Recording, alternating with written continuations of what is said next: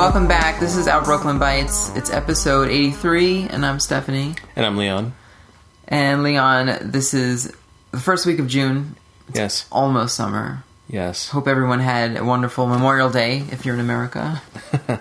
That's the kickoff to summer. Right. The unofficial kickoff. Sort of. It's changed its meaning, I guess, over the years. Yeah. We associate with, like, barbecues now, right? Mm-hmm. And a day to honor the armed forces. Yeah, but some people don't realize that. That's right. So, I spent some time, probably actually more than a week. I've been playing Borderlands. The first one. Yes, finally. So if you've been listening and following our podcast, you've known that I've played a Borderlands game once a year. Mm-hmm. And I haven't gone in order. So last year, I think it was in July, I finished Borderlands pre-sequel. Yes. And then the year before that, I did Borderlands 2. Right. And that was around April, May also. So now I finally went back to the original. I never played it. The original Borderlands. Mm-hmm. Game of the Year edition. That's right. Which means it comes with all the extras. The subsequent content. As far as I think it's 100% complete. I think. Yeah, but Game of the Year edition for 2009. Because that's when, I guess, it came out. Yeah. It's not like this year. That's right. It's been a while. It's a little misleading, Game of the Year. They're not specific about it, but... Now, are these games really Game of the Year, or are they... Like, is it just like a generic term they use? It's when they say Game of the Year. It really just means it comes with all the extra DLC and additional content. And there's no hard rule about it. It's whatever they feel like including, because there might be some random items that they don't include. Okay. Maybe some costume items. Maybe there was some retailer exclusives for a time. Who knows? I see. But usually it just means a game that was highly celebrated or highly regarded getting the deluxe treatment. All right. Yeah, I wonder who first started that. I wonder. Mm-hmm. Huh. Well, I played it on Xbox 360. So, if anyone doesn't know, this is by Gearbox. Yeah. And this is kind of where they did games before this, but this is kind of like their big game. And 2K published it. Mm-hmm. And it's available on PS3 and Steam or PC. Yeah. And Mac also. Mm-hmm. But unlike Part 2 and Pre-Sequel, which made it to the modern consoles, they never re-released the original game for some reason. Right. It didn't make the jump to PS4 or Xbox One. So this game looks a little rough. Frame rate's a little bad. Compared to the new ones, especially. But you played the PC version, so... Yeah, which looks totally fine. Yours looked fine. Okay, so it's just, the Xbox is old hardware, so I guess that's why. So anyone who doesn't know, also, this is a first-person shooter / RPG, I guess. Somewhat. It's sort of like a Diablo loot game, but instead of top-down view, you're fighting from a first-person perspective... And you're sort of in this, I think the best comparison is like a Mad Max, sort of like, you're on the planet Pandora, or in that the universe. Mm-hmm. I think, I get some of the games confused and which one's which, but they're all interconnected. Yeah, it's like a frontier world. Yeah. It's kind of another planet where things feel, you have futuristic stuff, but it just feels like you're in the Old West to some degree. Yeah. Not specifically American Old West. It just feels like, this is just unexplored territory. Right. Yeah, but it does feel like a little like apocalyptic sort of thing. And it's funny. So I'll start with some of the characters. You can choose from initially four classes. Right. So I played as... In all the games, I've always picked the girl. Mm-hmm. Because I like her... She does a lot of healing for herself, and I guess team also, if you play as a team. And I always liked her skill tree. In this game, you get as your experience goes higher, you unlock skill points, and you can use those skill points to change your attributes and give yourself special magic powers, I guess. Yeah, it could be anything. Yeah, could be improving some basic skill you've already got, or it could be just adding a new ability. Yeah. Like adding an acid attack to your shots, or in one of her, I like her because one of her skill tree items is she can self-heal when you unlock the skill tree. So I kind of like that idea. So this is where the RPG-ish elements come in, where it's, there's a level up system and you have a skill tree where you can choose new things, and that's almost comparable to like a wizard getting a new spell or something like that. You know what I mean? Right. Yeah. Yeah. Yeah. Of course, there are no wizards, but, right? But you do have like the warrior type who's like all guns. You have the guy. I think his name is Mordecai, and he has a bird that he uses as his like sort of special ability. He's got a pet that he can unleash to do certain things. Yeah. The other guy has like a turret that he puts down in front of him. So the girl has something called phase walking. Right. That's her like special ability. Well, one of the things as you go a little further in the game is that you use your phase walking to heal yourself. Right. Which is one of those skill tree things. So that's where it comes in handy. Later on, you're fighting a boss or something, you get hit, you can phase walk, and then during this, so the game will pause, and you start healing yourself for like a couple of seconds until you come out of the phase walk. So, I don't know, I wasn't too crazy about that effect, but it seemed to work. I got through it. It's a little hard in the beginning with this character to get started.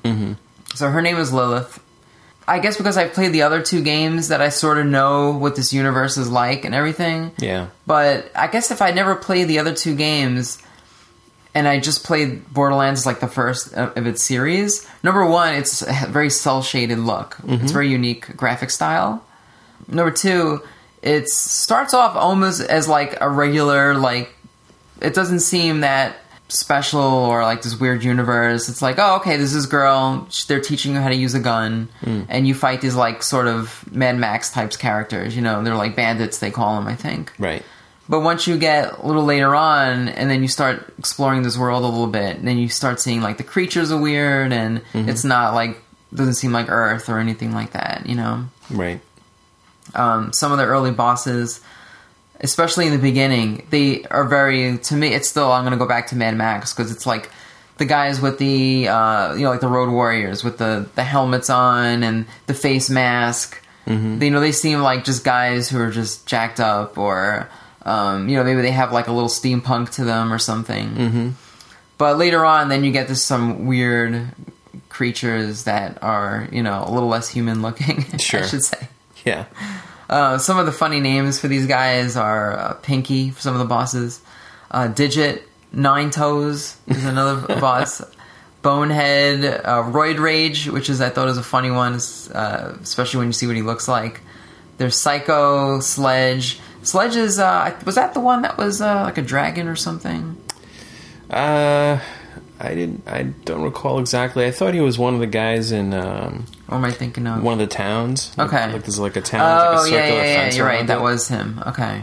And he kind of appears once you've raided enough in there. Yeah.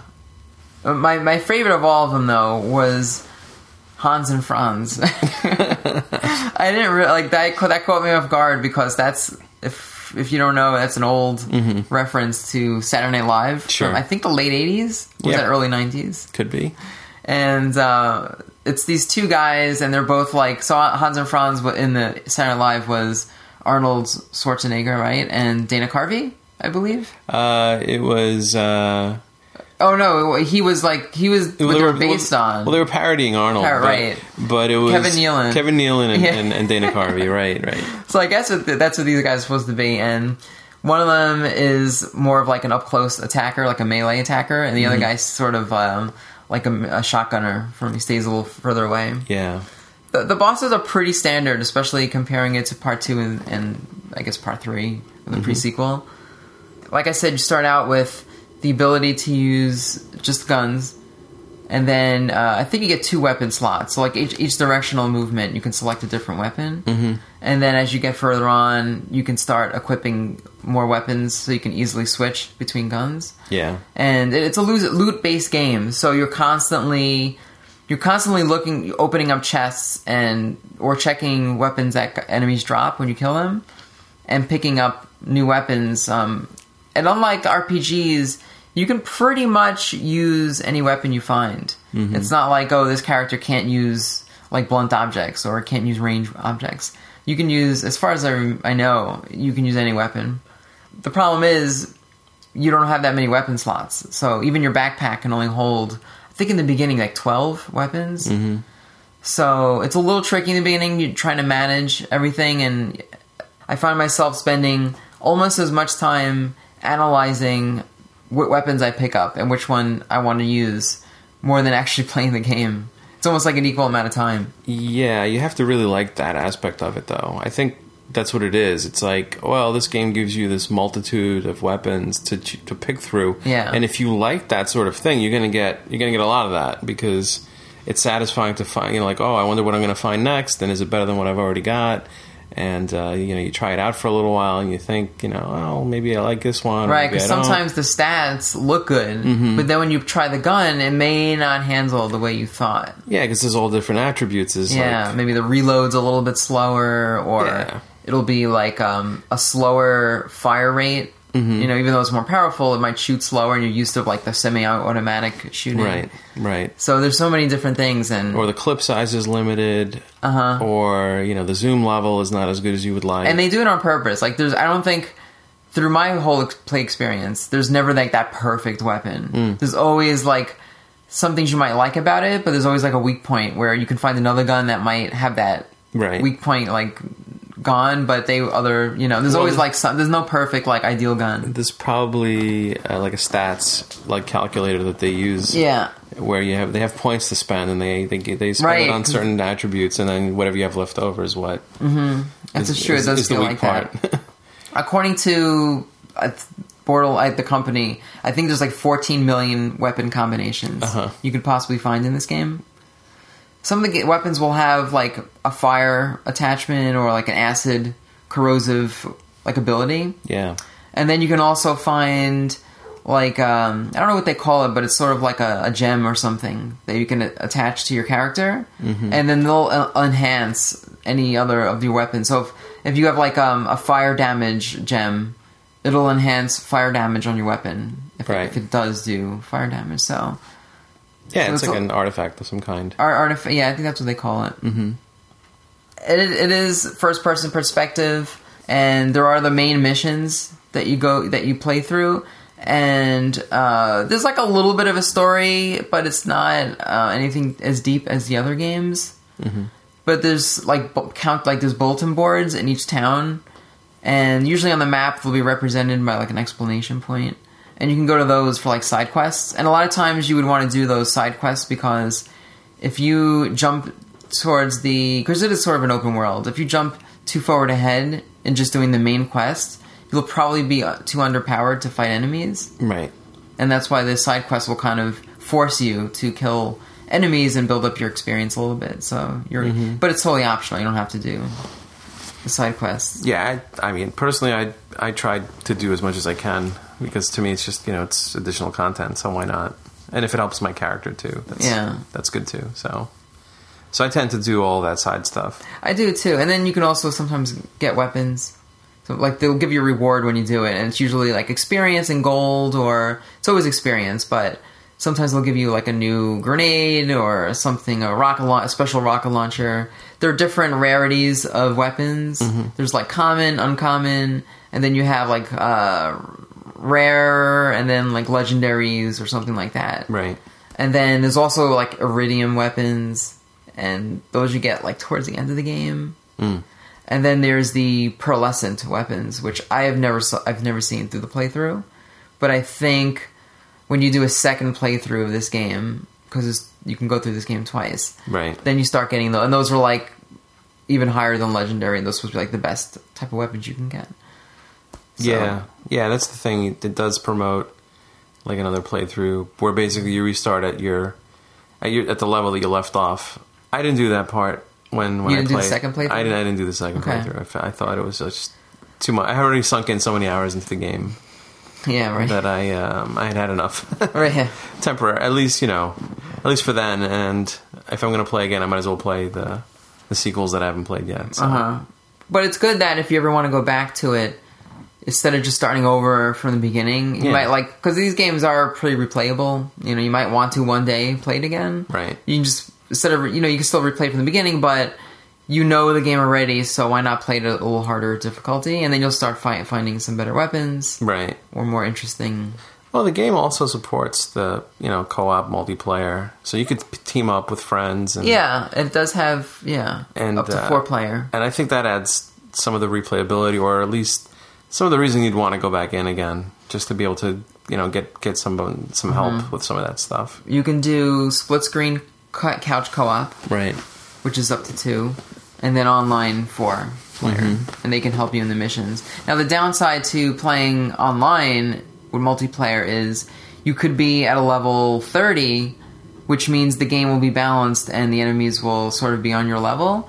But if your player, your teammate is only like level 5, they're going to have a tough time, because when you play 2-player, the game's difficulty also increases to compensate with the extra player. Yeah. Whether or not they're like the same level as you. So now, not only are you fighting like harder enemies, but you're underpowered on top of it, because the game's going to be based on whatever the highest level character is.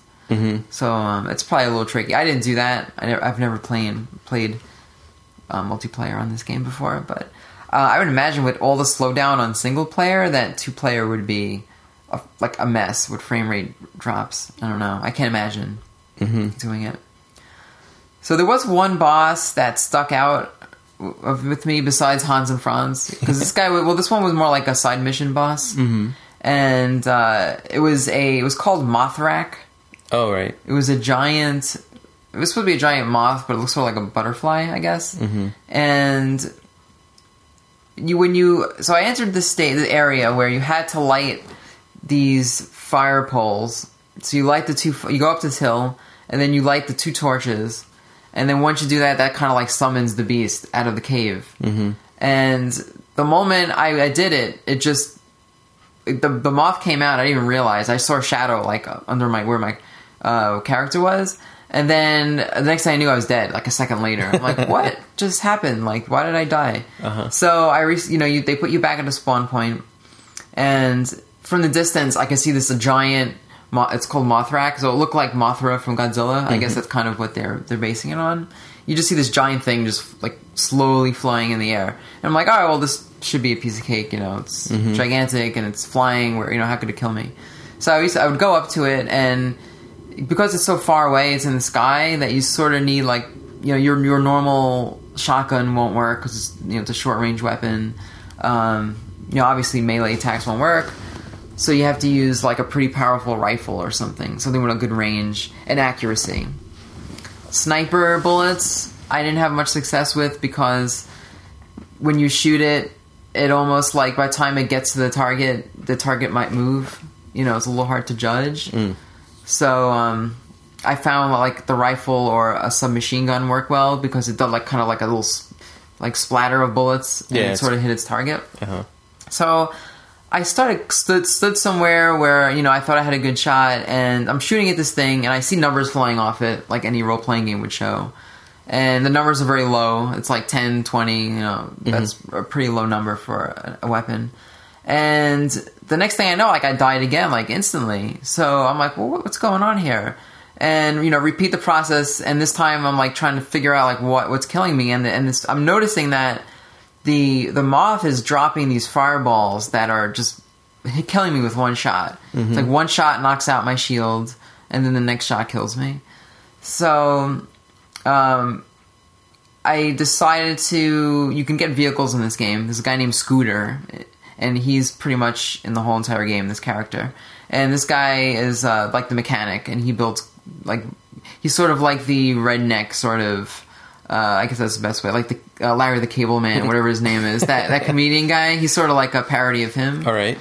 And he builds cars, and so there's like little spots around the towns where you can go to this checkpoint thing and spawn a vehicle and get inside it. So there's a vehicle in this game where you get like a rocket on it, and it's a long-range weapon. So I would get on that and try to shoot the moth, and still didn't have much luck. And I tried for about 2 hours, and it was taking a real long time. I got to one point where I found a nice spot on a hill that was almost like distance-wise on the same plane. And I don't know what happened, but I was on the edge of the map, and for some reason when he was firebombing me, I ducked underneath this like ledge, and I phase walked to heal myself. And when I came back up to hit him again, the moth was gone, and I was like, well, where'd it go? Either flew away somewhere. Usually it circles above you. So I had to drive around in the car and try to find it, and I noticed it was back at its original point where it originally hatched from.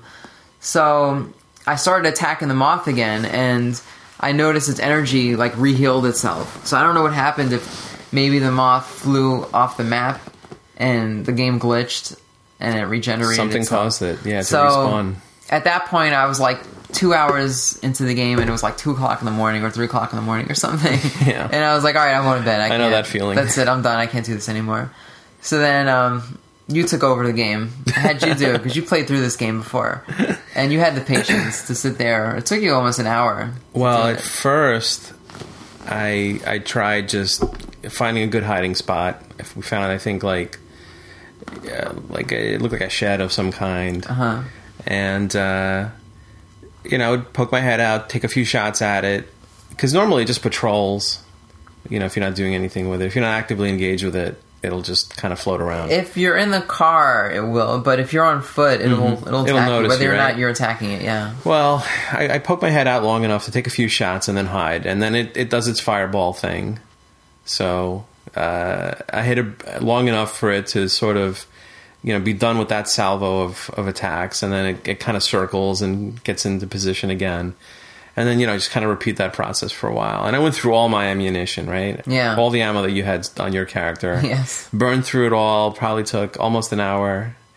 And then I went back to the main town, or the starting point, really, because it was on the first map, to buy more ammo to try again. And I think we had gotten it down to half of its life at that point.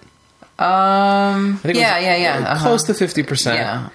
And I thought, well, let's hope it doesn't regenerate again, for one thing, because you had experienced right, that's what I was worried about. of it getting respawned. But we made it back to the town, bought a whole bunch of new ammo, and then got back in the car and started to head back to where it kind of patrols. And then I think I just started taking shots at it with the vehicle, right? Yeah, that's where you decided to try the vehicle. Because you were at a good spot where you were located. It was like a high road. Yeah. Where I could sort of angle the guns of the car, which are unlimited ammo, basically. Yes, the cars are unlimited. And just hit it directly with the guns. I think it took maybe another 10 minutes after that, and it was done. It was much quicker for some reason. I know, yeah. So you did beat it, because I was going to skip that and come back to it, because you don't have to do the stuff in order. But right. Well, I was going to come back to it when I leveled up a little bit. But yeah, you could wait until you out-level it. Yeah. Until it's like a trivial mission, basically. Yeah, right. But, it turns gray. The mission status will be all right, they call it trivial because it'd be easy, because you're so leveled up above. Yeah. Although some of the bosses, they kind of ignore that anyway, but... Uh-huh. But, yeah. But the nice thing is, if you do manage to beat it, you get a nice chunk of experience for beating it at your level, at the right level. If you wait until you out-level it, then it's not worth as much. Mm-hmm. But if it's really troublesome, that's one way to get rid of it. Yeah. So at least that we were able to beat it at that level, and then it kind of blew up in midair, and it scattered all of its drops everywhere, somewhere.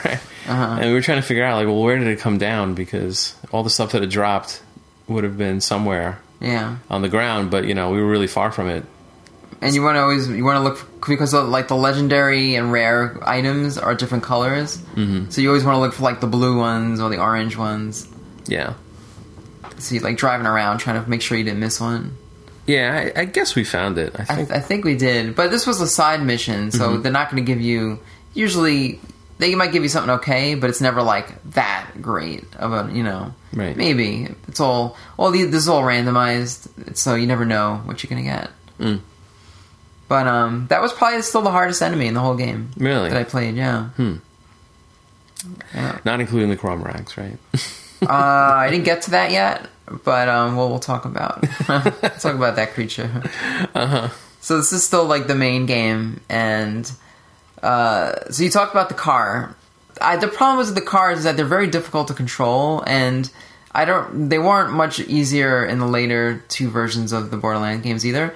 But I don't know. I always have trouble controlling them and finding myself going over cliffs and killing myself. They're not the greatest. Or in this one, I noticed I would get jammed on a lot of things where I would kind of, because you're on like a desert type of area a lot of the time, and you might hit a rock, and my wheels would get caught in a rock and like either flip over or just the graphics would glitch and my car just wouldn't move. Yeah, well, you might bottom out on the rock where your car, the body of the car is on the rock, and then the tires aren't touching the ground. Maybe that's what happens a lot. So you can't like pull away from it. So what I didn't know until like I practically finished the game was you can get out of your car, and I knew that you can flip your car over. So if your car does flip, you can just push it back.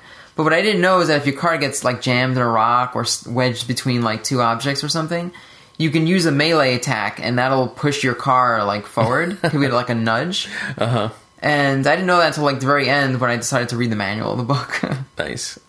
So that probably would have saved me a lot of time of ditching my vehicle because I couldn't use it anymore and having to run back and find another vehicle. So I wish I would have known that, because in the later games, I don't remember having that option available. So this was something only in Borderlands 1. So I thought that was interesting. An unfortunate thing. Also, I mentioned the Iridium guns. These are special because these guns are not powered by bullets. They're like this energy. Iridium is like an energy found in like these crystals and stuff. So you have an infinite amount of ammo on these weapons, but they have like a warm-up. So as the ammo is regenerating on the gun, you can only take like 2 or 3 fires from it, and then you have to wait for the bar to refill itself. So I don't find them to be that useful. I think you said you didn't even use those weapons at all? Not really. Okay. It's just because, it's limited shots.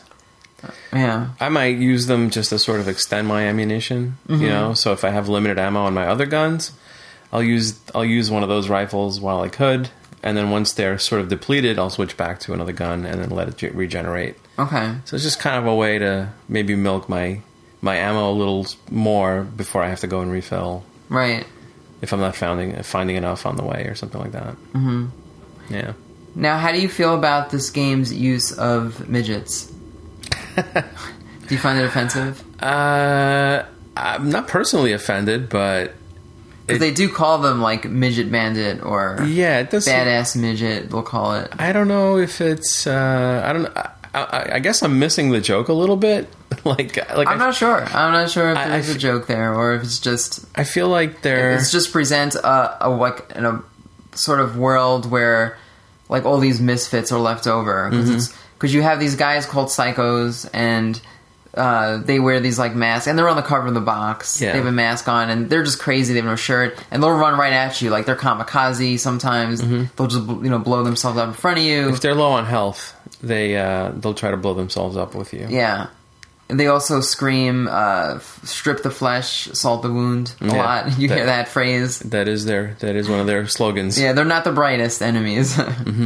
But that's just one of the cast of characters. But like the midgets are definitely well used in the game as well. Sometimes they're hiding in the loot chests. Sometimes you'll open one up and the midget will pop out, and they're usually very fast. They're smaller and faster, so they're a little bit tougher to hit. And then like you'll have some of the harder enemies they call them badasses because they have usually a harder meter, like a bigger life meter, right? And they're usually more aggressive with their weapons. Interesting groups of enemies. Towards the end of the game, you start getting some even tougher enemies. They add these guys called Lancers, and these guys are more like human-looking, like army guys. They'll have armor on. One of the guys has a big shield, like a riot shield in front of them. And these guys you can't knock out with normal bullets. You could, but it takes a lot of shots. So you often will need an elemental weapon, like a corrosive or fire, I find worked good on them. Yeah. They're tough. They are shields that are separate from their bodies. So if you can get a shot in that goes around the shield, like if you can... Get him with a headshot. It is accurate like that. Yeah, if you can get a headshot with him in the leg, or shoot him in the foot, him. or whatever. Like whatever it takes to get around that shield, then that's one way to do it. Yeah. Yeah, it depends. But yeah, if you have something that can eat shields, then that's good too. Yeah. And the one thing I noticed about those guys is that they have walkie-talkies, sort of. Like, their voices are as if they're talking from a walkie-talkie. It's like this muffled, raspy voice. And it was so annoying that... Because I had a corrosive weapon at this point, and I used that as my main gun. And constantly, all you would hear are these guys gurgling and screaming because they're being dissolved, I guess. Right. Yeah, you see their body turns green and you see it melting away. Almost. Yeah, and I would just hear that over and over again. It was like kind of gross because you hear like that gurgling sound that they were making, and I was like, it's like, I don't mind like once in a while, but to just constantly hear that every time you're fighting, right? I thought that was annoying. Also, towards the very end of this game, you start fighting these seraphims, and this is as you're getting closer to the vault, and the vault is sort of... That's sort of the main story of where the game's going. You want to get to this vault before the time expires. It's like opened, I don't know, I think once every 100 years or something like that. You have access to the vault. So you're on this way, and there's all these angels protecting this vault, right? You don't know why, but these angels are even protecting it from other enemies too. So you'll often see like these Lancer guys who are also trying to get the vault. They're fighting these angels too, and now you're like the third party going in, and now you have like all three of you all fighting each other. But the angels were cool. They reminded me of the Diablo angels, very similar, and I'm sure they borrowed some of that maybe. But they're more mystical creature like. Some of them would shoot like fireballs. It wasn't like traditional machine guns or anything. These are like creatures. So I kind of like those characters. Yeah, they're very... I like some of the scenery, too, towards the end of the game. It was more mystical. Some of them feel like they're almost made of, like, crystal or something, and when you shoot them, they kind of break apart into pieces. Some of them do, yeah. I use the Iridium weapons a lot on them, only because the sniper Iridium weapon had a really good accuracy and killed them with, like, 2 shots. So I would often snipe them from a distance, and the only downside is, if you snipe them too quick... They don't kill off the Lancers, and now you have to fight the Lancers, too. If you let the battle go on a little bit, if you take your time, they'll kind of, like, weaken each other, and then you can go in and kind of, like, clean up. You gotta decide how you want to do that. Yeah, I wonder if they made those weapons. Is that what that's supposed to be? It's like those are their weapons? The Iridium weapons? Yeah. I don't know. They might have... I think they did explain it, and I didn't pay attention. Okay. I tend to skip over a lot of dialogue. There is...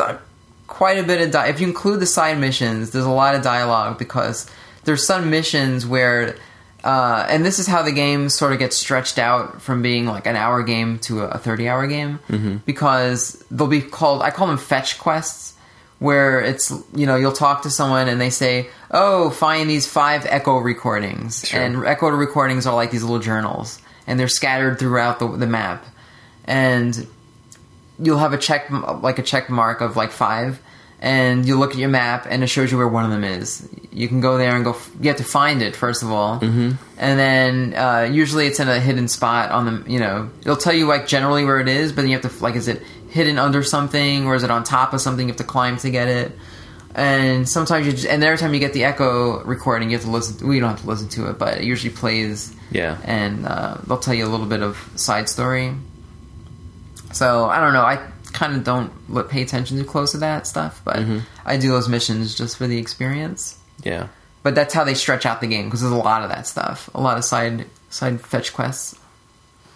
Yeah, that's why I try to load up as much as I can, and this way I try to knock them all out as I go through the map. The best thing to do, is to unlock all your side quests, and then when you do your main missions, hopefully... you'll have like 3 or 4 quests on that same map that you can do all at once, rather than kind of backtracking and saying, I have to go back to that place I just went to. Right. And do that again and find that mission. Try to be more efficient. Yeah. It's a little hard to manage, but I feel it's like a little easier when you get later on in the game, but I don't know, maybe because I forget how to play this game, but... Also in like a lot of like the dungeon areas, sort of, there will be, this is usually like on like the boss levels, there'll be like an injured Claptrap, and Claptrap is like a little robot guy, and he's not really one guy, it's really like these like triangle shaped robots on a wheel, like a tricycle wheel, and they're kind of goofy. They have like a weird sense of humor, and they're kind of likable in like an annoying sort of way. So there'll be like one injured Claptrap on like each level, and you'll hear him like moaning and complaining, like, "Oh, I'm leaking fluid, you know, I'm dying." And you can help him if you want, but if you help him, it's like another side quest you can do. Yeah. And we usually have to like find like a healing kit for him somewhere on the level, and then if you heal that little Claptrap guy, he'll give you a nice reward, which is like experience, and he'll also show you. He'll take you to like a hidden spot where there's a loot chest, like a special loot chest where you can get like a good weapon. Mm-hmm. And also, he gives you a backpack upgrade, so you can hold more weapons too. That's the important one. Yeah, so that's kind of a big benefit to helping these little Claptrap guys. Mm-hmm. I think there's only maybe like 6 in the first game. So I made sure I did those, but I might have missed 1 or 2. I have a feeling I didn't get them all. Okay.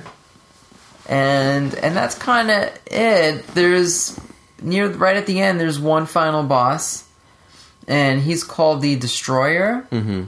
And this is really the one boss who's totally different than anything else in the game because he is gigantic. He's like the size of a mountain, and he's got tentacles and this huge mouth that shoots a laser beam. And you're fighting him like on an edge of a cliff. So I kept getting knocked off because one of his abilities, I think, was like to blow like blast of air or something. I guess to purposely knock you off. So the good thing was, even though I was getting knocked off the cliff, it would put me back to fight him again, and I didn't really. His health didn't regenerate, so I didn't really make a difference. I think I lost some health though, but I didn't find him to be that difficult. But I guess I was at a little higher level at that point. It could be. And that's kind of it for the first game. I finished it in 32 hours, and I was a level 36 on the main game. Is there anything else you think I'm missing about the first part of that game? I don't think so. I mean, other than the second playthrough, but that's just completely optional too. Yeah, I mean, I'm pretty sure I had gotten the Game of the Year edition too when I first got the game. Oh, okay. You played on PC. I played on PC, but the content is the same, right? Okay. And so I had all of the DLC to go with it. So I was kind of interweaving some of that stuff too. Although I kind of waited until I finished the main game before I hit those, because those are in their own areas. So I the DLC, like so it's all all the world is connected. Mm-hmm. The Game of the Year edition came with in the booklet there was a fold out map, and the map gave you like the Pandora world sort of thing, and it showed you like the islands where the DLC was, right, and where the main game was. So I didn't actually know that until like also the end when I started flipping through the manual and I saw that. Mm-hmm. So you don't know to go. Like, because once you learn how to fast travel, because in the beginning you can't fast travel. Like, you have to go from point to point until I think you have to repair this base and turn on a generator, and then that activates fast travel. So once you do that, then you can start transporting to new places, and that's how you can access the DLC. But unless you know, like, to go to that specific one, or, you would never know where the DLC is. So I didn't actually do that until I actually had to look online to see, well, which one is the DLC map? Like, I don't know, which is the fast travel station. Yeah. So, but yeah, so onto the DLC. The first one I did, I went in order of release. Mm-hmm. So the next one up would be, it's called The Zombie Island of Dr. Ned. Mm-hmm. Now, this is based on that movie, do you know what it's called? No. The Island of Dr. Moreau, I believe. Is it really? Yeah. All right. So it's the whole DLC. I think all the DLCs are sort of like the play on words kind of thing. Sure. Where it's based on like a lot of references to movies and famous things in pop culture. Mm-hmm. So first of all, it's Dr. Ned, and in the main game, there's a Dr. Zed, and Dr. Zed is the guy who'll sell you like healing packets and shields. Mm-hmm. He's like the hospital guy. Yeah. But in this game, this is Dr. Zed's brother, Dr. Ned. and he has like a face mask, like a mustache mask on, to not look like. And I think he even says it. He goes, "If there's one thing I'm not, and it's my brother," or something like that. So, well, I guess if you take the N and you turn it on its side, right, it or would the be Z, it would become a Z. So. It's almost like these DLCs are a little, well, especially this one is like the Treehouse of Horror from The Simpsons. It's sort of like a little goofy, a little funny. Right. The storylines I thought was actually better than the main game. I thought it was pretty funny. You're fighting a zombie invasion on this, and it's kind of cool. Like, all the enemies are zombies. There's like a torso zombie, which will just be crawling on the floor. You have to shoot them, like, you have to look down. And there's a lot of times I was getting hit, I didn't know why. And I look down and I see them just, like, grabbing at my legs. There's just zombies that will just walk awkward, you know, the typical zombie walk. There's ones that spit acid at you and they'll kind of, like, run in circles. There's a character in the main game, his name is TK Baha. Do you remember him? Not specifically. Okay, so he's one of, like, the side mission guys. Okay. And he's like this guy with, like, a big smile, and he wears like a Hawaiian hat, and he's got like a Hawaiian shirt on. And they bring him back in this game, but well, in the first game, I guess I can spoil it. In the first game, he dies in the mission. There's one part where it goes, "Oh, can you check up on my friend TK Baha?" And you go back and you see, I guess the bandits killed him, and he's like hanging from his legs, and he's like all mutilated and stuff, and you're like, "Oh great, look what happened to him." Right. So now in this game, he's back as like a zombie, and you go into his hut, even though it's like a different island, so it's sort of continuous, but not really. Like, how did he get to the shed? But he's sitting there, and he's like, his face is kind of like, you know, he's like he's a zombie, like sitting in a chair, and all he talks about is brains. He's like, I like brains with sprinkles, and I like brains with a spoon, and all this, like, he's just mumbling brains. So you have to find brains for him to feed him. So, and this is a side quest. So if you can use your sniper gun, but you can use, as long as you do headshots on any of the zombies, they're going to drop like little brain icons. You can pick them up, and you bring like 50 of them to this TK Baha guy, and after you give it to him, you see him like munching on the brains, and then he throws up, and then as he's throwing up, a weapon will come out of his mouth. And that's kind of like your prize for doing it.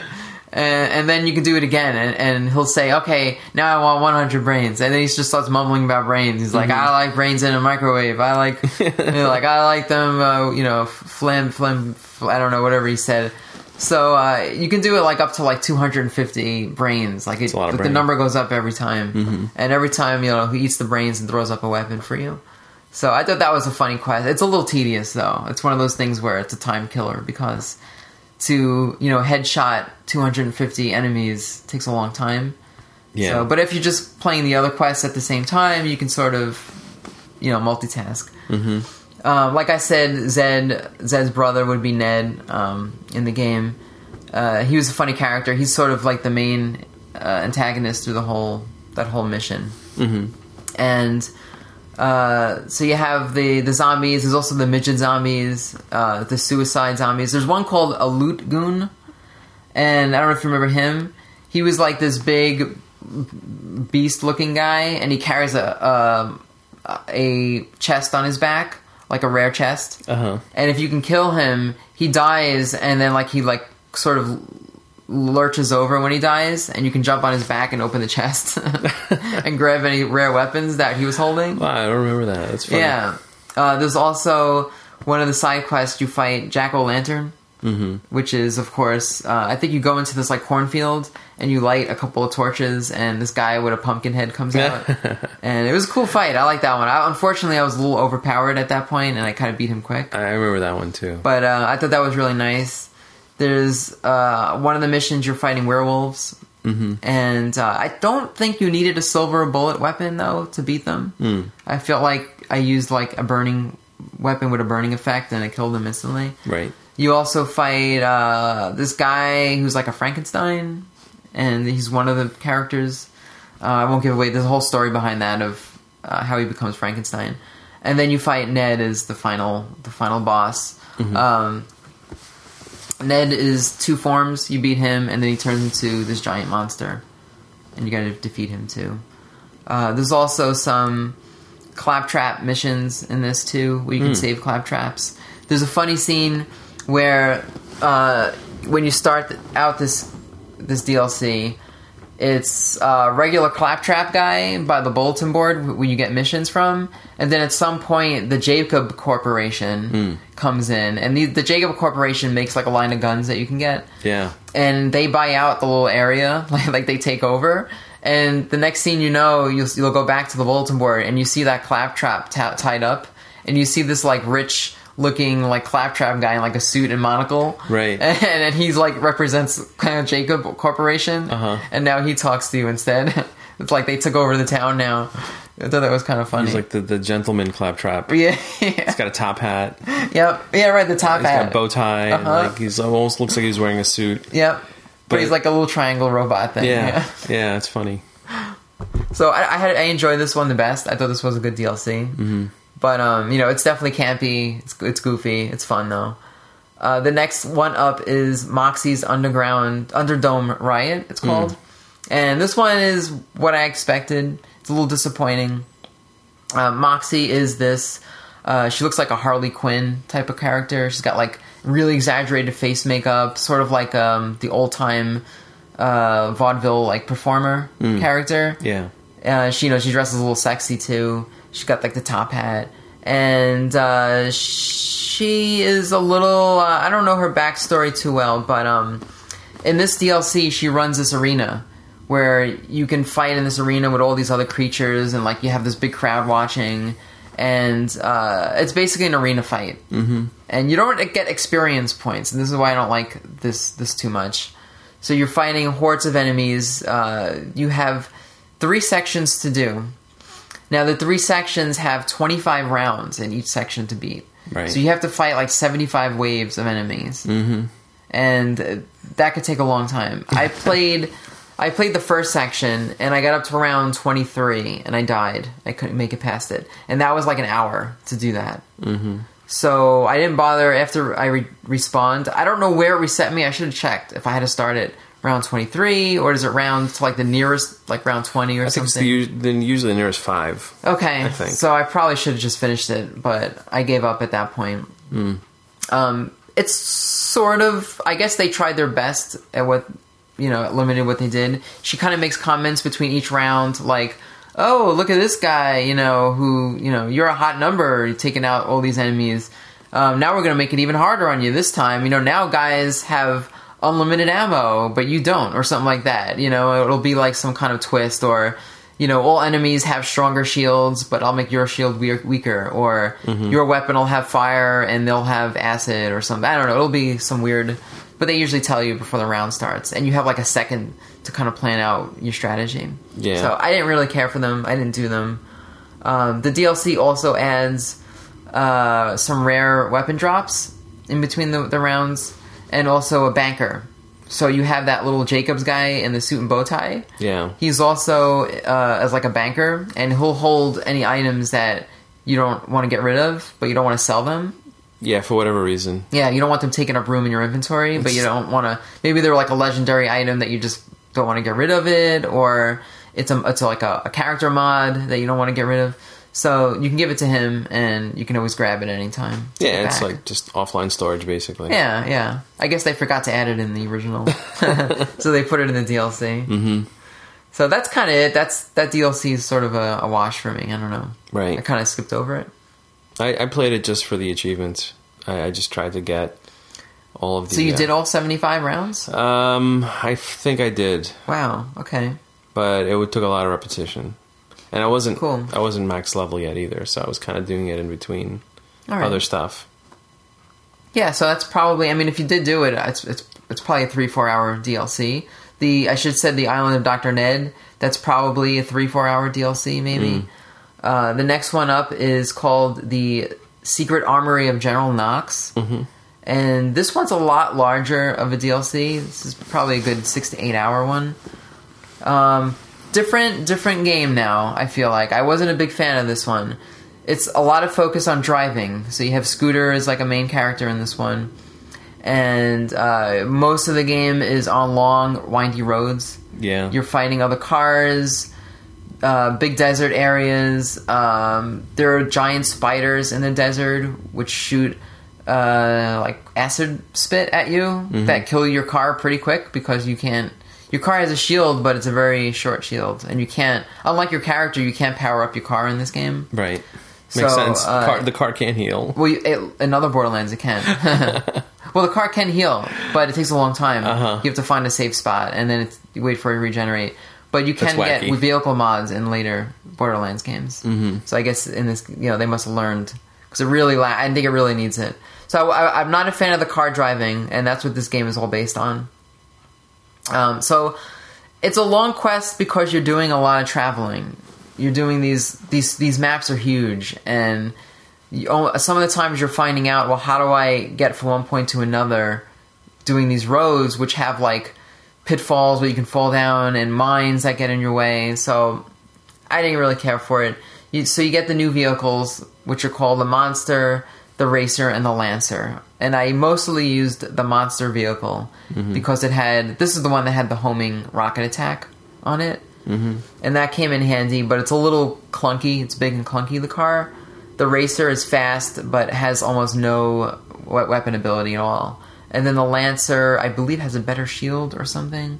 I just tested it for a second, and I don't know. I kept with the Monster vehicle mostly the whole time. Yeah, that seems it. They introduce robots now. They have these. They're not like a main enemy, but there will be some points like mini bosses. They're called Devastator, and it's like these guys in exosuits, but they look like giant robots. And they're like sort of almost like RoboCop a little bit, or the ED-209. They'll say like, stop. You have 30 seconds to back out of here or something. They're kind of cool though. I liked it. There's also a side story here where these group of women called the Omega Assassins, and they're like ninjas, like female ninjas, and they'll, as you're playing the game at random times, they'll just rocket in and like crash land in front of you, and you'll just be walking and like you'll see an explosion, and then the next thing you know, there's like 6 of these girls like attacking you at the same time as you're fighting like the other enemies too. Yeah, they just ambush you. Yeah, they ambush you. So, but that's a side mission that you kind of have to go through it. So that was kind of cool. I thought they're sort of easy, but it was kind of interesting.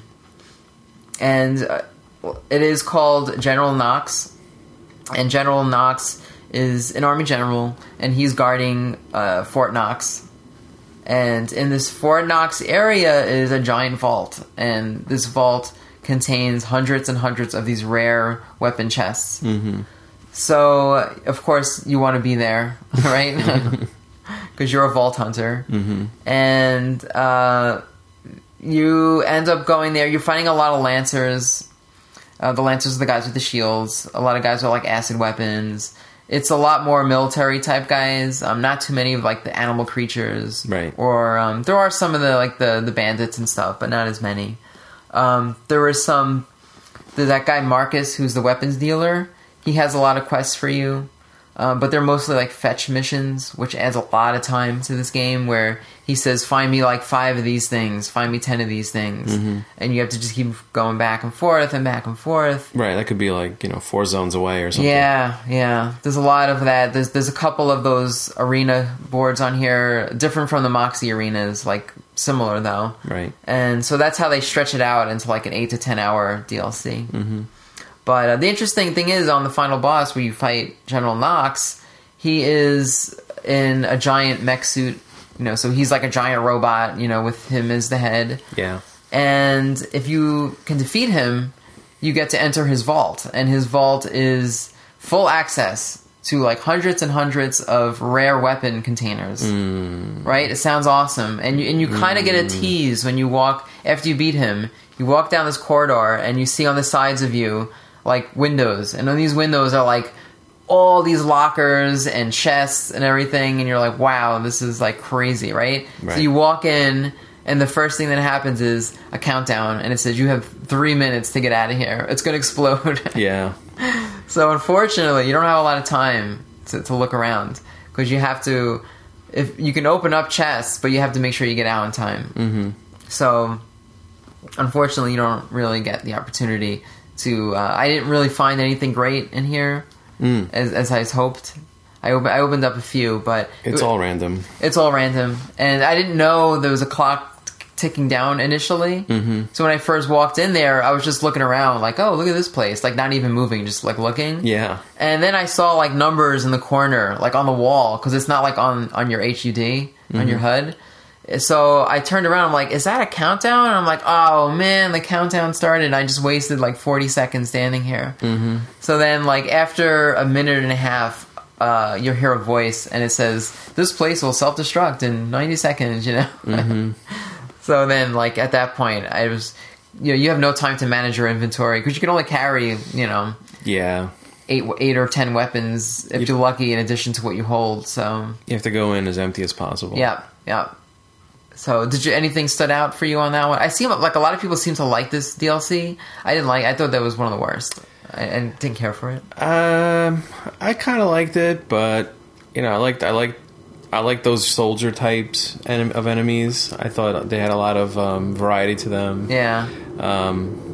And I did like entering the armory just to be able to look around, because that was cool. The armory was cool. Do you get to go back to the armory at least 2 more times after that? Yeah, there are on a side mission. There are missions that'll take you back there, and but both times you go back, there's, even though it was supposed to blow up, I guess.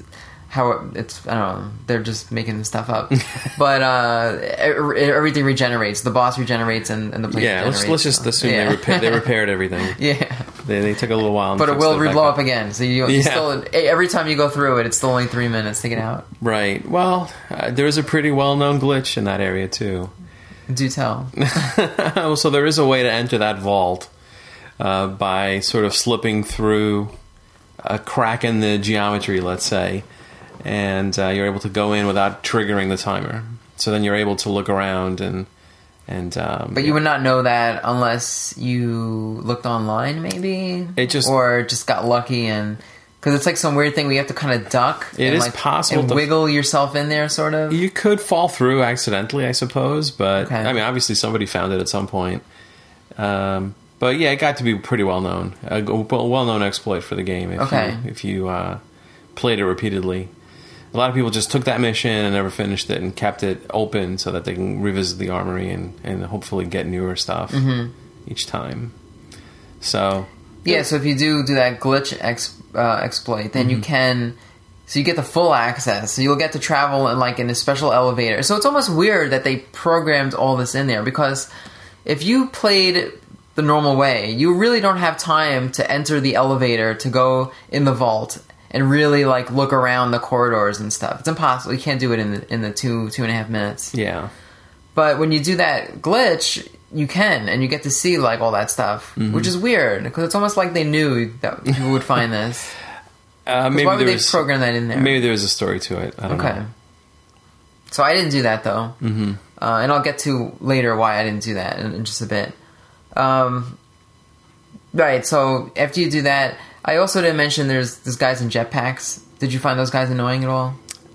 They could be annoying, yeah, because they float around and you do have to sort of take aim to try to get them to to back away. But I would try to take them out first, get rid of them so that they're not pestering me while I'm trying to aim my shots at other guys. Yeah, but yeah, they could be annoying too.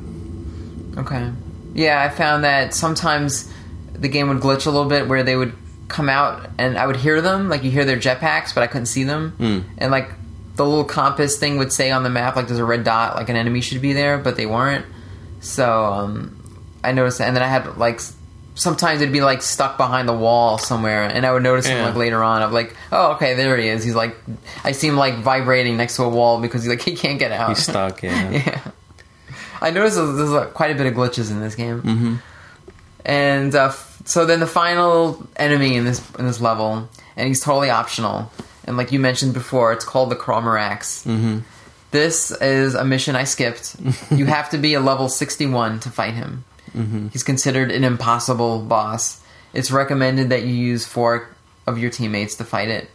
It's a giant squid creature guy, with tentacles, and he shoots maggots out that follow you.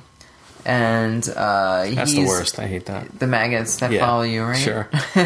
Squids, tentacles, everything. I didn't fight him, but we watched videos, and I know you said you did fight it, but it looks pretty tough. You have to like hit certain spot on its body, and it's like sort of a one-hit kill sort of enemy. So I would have liked to fight it, but I'm only at level, even after beating the game, I think I was at levels 48 or something like that. Mm-hmm. So I didn't really have to do a second playthrough to get up to that point where that's I'd have probably a shot. What it's meant for. Otherwise, just your weapons won't take any damage off, and you'll be there for hours before you would really damage that boss.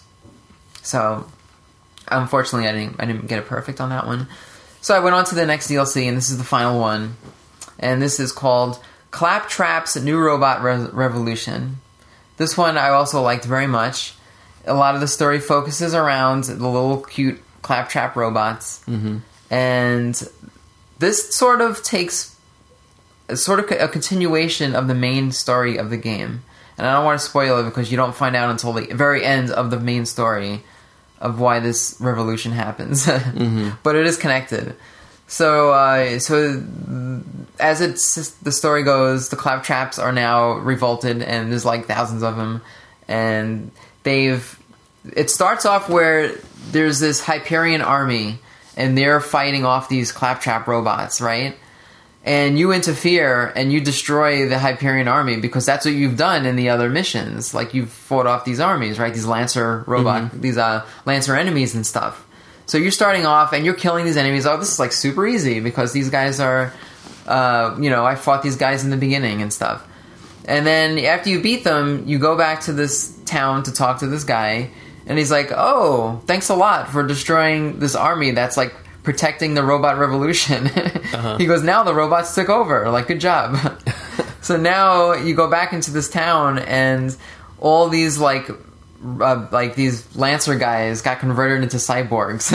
So now you have, like, these Claptrap robots, these, like, little triangle guys. They're all, they're fighting you, and then you have the humans that were converted into cyborgs. So they look like Terminators now.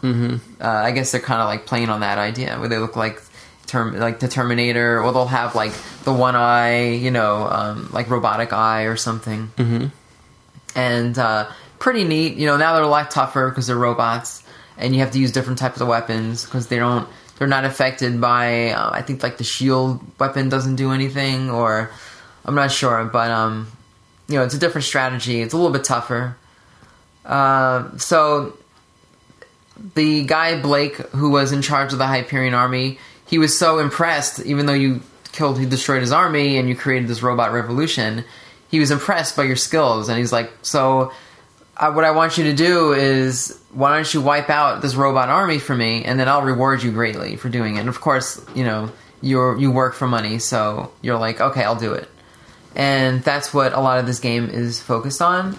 There's no driving in this DLC, which is great, because I hated the car boards. The maps are a little bit smaller, which is nice too. Like I said, you fight those Claptrap guys, and they're funny because these little small robots, but they're goofy too. So you have one set of these guys with boxing gloves, and they'll run up to you and start like trying to just punch you, and they're kind of easy to kill. And as you're fighting them, they kind of like talk a lot. They say these like little goofy things. And they kind of like, when you kill them, they kind of regret it. They be like, oh, kill me now or something. You have Claptraps that look like Rambo. They'll have like the red handkerchief and like the army helmet with like a machine gun. And then you have suicide bombers. I think they call them, that's what they are. They're like Claptraps with a little time bomb on it, and they run up to you and blow up.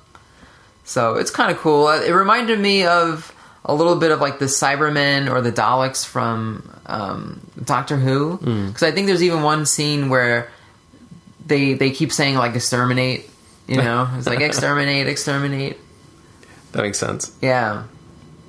The bosses, there weren't a lot of bosses in this game. They were all recycled from other missions from like the previous DLCs. So for instance, General Knox, he's back. You fight, I think, one of the girls, one of the Omega Assassins. They recycled a couple. I think Dr. Ned maybe is one of them too. He comes back. But they're all like Android versions of him. So it's kind of cool. I liked it. I also found, this is the first time I found like a radically different weapon. I found a shotgun that had regenerated ammo. So I could use it indefinitely. And the ammo, by the time I would run through a round of ammo, it would regenerate another another ammo clip. So even though it was a little bit weaker than some of the weapons I had, it became useful almost like on anything. Yeah. So it was pretty cool. Not much on the bosses, but on like just general enemies in the area. I don't remember finding anything like that. No, I never found like the pearlescent weapons, and the legendary weapons I found quite a bit. Those are like the hard to find ones. I did find a bunch of those. But after you beat that, it's an interesting end of the boss fight, and he was pretty tough. He was probably the second toughest boss in the game. I died a few times, other than the Chromarax, which I don't count. Right. But that's it. So Game over. How did you? I think I was about 60 hours into it by the time I was done. Okay. So overall, good value, do you think? Oh, totally. Like this game, I think I paid like $10 for this game. Right. And you're talking, I did almost all the side missions, not everything, 60 hours, right? There's still another playthrough you can do. And there's still a couple of side missions and a DLC, which I have to do, which is probably another 10 hours worth of stuff. So if you're talking about like 70 hours base game, and then you can go through it a second time, which is, slightly different, story still stays the same, but, some things have changed. So you're talking about like over 100 hours of gameplay. Yeah. I don't know. How can you do better than that? I love this game. I am a big fan. It's hard to play those. Like I talked about Diablo this year, and I was a little disappointed by it. And playing this now, it's hard to go back to those old school top-down loot games, like loot action RPG games, because this does it. So to me, it does it so well. I like the humor. I like the graphics. The action, I don't know. It hits on all the points of games that I like. Now, the thing is, though, you played this series kind of in reverse order. Right. Because you played the newest game first, and then you kind of worked your way backwards through. I started with part 2, and then I played the pre-sequel. Which, even though it came after Borderlands 2, it's a prequel in the timeline. Yes. It's meant to be played afterwards anyway. But my question is, do you think... But going back to the first game now, you're kind of used to some of the improvements of like the later games. So that's some of my complaints are a lot of the things that they improved on the second and third games are missing in this game, and those really make a difference. Like the first couple hours was tough because little things like marking your weapons in inventory, which ones you wanted to trash and which ones you want to keep, was something I did constantly in the other games, and I couldn't in this one, so it was very hard to manage my inventory. And what happened was, a lot of times I was selling guns, going to the shop selling guns, and I was selling guns that I wanted to keep, because when you would sell a gun, it would reshuffle the order of the guns on you. So you couldn't just type sell, sell, sell, sell, because the order of what you saw it would change every time you sell an item. It would shuffle the items for you. Yeah. So every time I sold a weapon, I had to look and make sure, am I selling the right weapon or not? And I didn't catch on to that until probably like a good 20 hours into my playtime. So I sold a lot of good guns in the beginning by accident. Because... the problem I had with that, though, is that when you look at your inventory, it's one view. And then when you go to the vendor, it's sorted by the type of weapon, so it's a different view. So the order that you see your weapons in are different depending on whether you're looking at your inventory or if you're at the vendor. You can change that on this game. Okay. On mine, on the Xbox, when you can. I'm assuming it's the same. But you have to change it every time you go into that view. I have to press like the right and left trigger, and that resorts it. But it still shuffles it. So even though like I think in the later games it sorts it by value, like the most expensive ones on top. Yeah. But on this one, it's sort of it just sorts it by class. So if it's like a rare weapon, those will be grouped together. Legendaries are grouped together. But within that, they're just randomly sorted at that point. So to help me sort of stay organized, what I would do is when I go to sell a weapon, because you couldn't mark anything, I would just sort of say, all right, I'm gonna go through like assault rifles now, and then I go through each one trying to figure out like which one do I want to keep and which one do I want to sell. Yeah. And then I'll empty out all the assault rifles that I don't want to keep, and then I'll go on to like revolvers or missile launchers or whatever, and I'll do each one. Okay. And that's how I sort of filter. This way I make sure I don't miss anything. I just do it by type. So that's really the only way I found it manageable. Yeah. Yeah, like I said, I think by 60 hours in, I got used to it. Mm-hmm. Not 100%, but pretty much, more or less. Yeah. But it was hard to get, like, once you know, like, the good way of doing it, then you're like, it's hard to go back to the way, the original way. Right. So that was something. Also, the way the automobile works, it's much improved in the second game. Mm-hmm. I don't think you flip over. I don't remember flipping over on the second or third game. Or the second, I should the pre-sequel.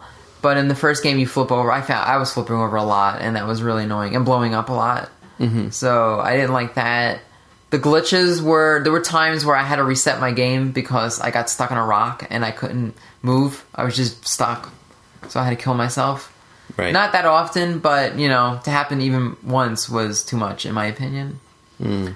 There were times where enemies would get glitched, and I would see like I mentioned, the rocket jet guys, but there were times I would see an enemy kind of just like shaking because they're like in this weird area, maybe next to a wall or something, and for whatever reason, maybe some points a quest didn't trigger and stuff, and that happened in the other games I played too. But just little things like that, nothing that would make me like want to not like this game, but definitely stuff that.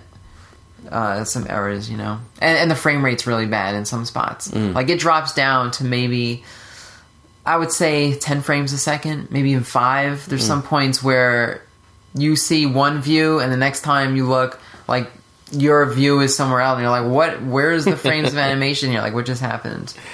Limitations of the Xbox 360. Yeah. On PC it's pretty smooth. It's an older game at this point, so it can do it. Any modern machine can handle it pretty well. Mm-hmm. But, yeah, it's... definitely didn't see any technical stuff like that I would have complained about. Okay. That I recall, anyway. Right. Yeah, so the Xbox One version would have been, for me, if well, it doesn't happen on the first game, but you can carry your saves over. So if you buy, like, the Xbox One version of Borderlands 2 or pre-sequel, you can copy those saves over, but not for the first Borderlands game, because they didn't make an upgraded version of that. Right. Maybe they'll bring it back. Who knows? Yeah, who knows? But I enjoyed it a lot. I enjoyed the whole series. This is definitely probably a top 10 game of all time for me. Mm-hmm. Not just this whole series. I just enjoy it. Yeah. I could see why. Can you? Why? Why can you see that? I'm not even a first-person shooter fan. I don't... I play Doom, Unreal. I play stupid games like that, but I'm not like a hardcore, like Counter-Strike and Black Call of Duty. I don't even think I've played really in the Call of Duties, So maybe I should. I think the game just hits a lot of the right notes. It's got humor. It's got a personality. It's got, the right mechanics that you like. The music. Yeah, everything comes together really well. So... They have a good, solid vision for what this series is. Yeah. And that's what makes it fun, and hopefully whenever the next game comes out, we'll see more of that. Yeah. Yeah, we'll see. There is going to be another one, so that's kind of the reason why I wanted to get this over with, because there is official part 3 coming. Yeah, and probably for not another 2 years. Probably not, but... Why wait? So I was like, let me do it now, and you never know what's going to happen, because they could release, who knows, maybe they'll release like it in chunks, and right. Yeah, next year at this time. So far, this is all I've played though, and from the series. So I've got 2 more games to go. Do you feel like my thoughts mirror what you would think about it for the first series? For the first. Oh, game? So I didn't mention. I left it out. But the whole armory thing about going in that Fort Knox place and taking all. So they tease you with the whole time limit, and you can't really ever have time to go in there, right? Unless you do the glitch. But at the very end of the game, and I'll spoil this for you now, so you don't waste your time. But at the very end, and you might even want to do this DLC first of all the DLCs, the reward for defeating all the Claptrap Revolution and it's funny because they call it like Viva la Claptrap or something like that. Right. You get access to the Blake, the Hyperion guy Blake, to his store, like his personal vault, and he gives you the key to go in the basement. And you go in this basement, and it's this big room filled with like 25 rare loot chests. Right. And the great thing is, you can go in there, open them all up. There's a vending machine there to sell anything you don't want. And then you can leave it, come back, and it resets. And you can just go right back in and just loot everything again. And just keep doing it over and over until you find a good weapon in there. So it's an infinite... It's an infinite vault room. Okay.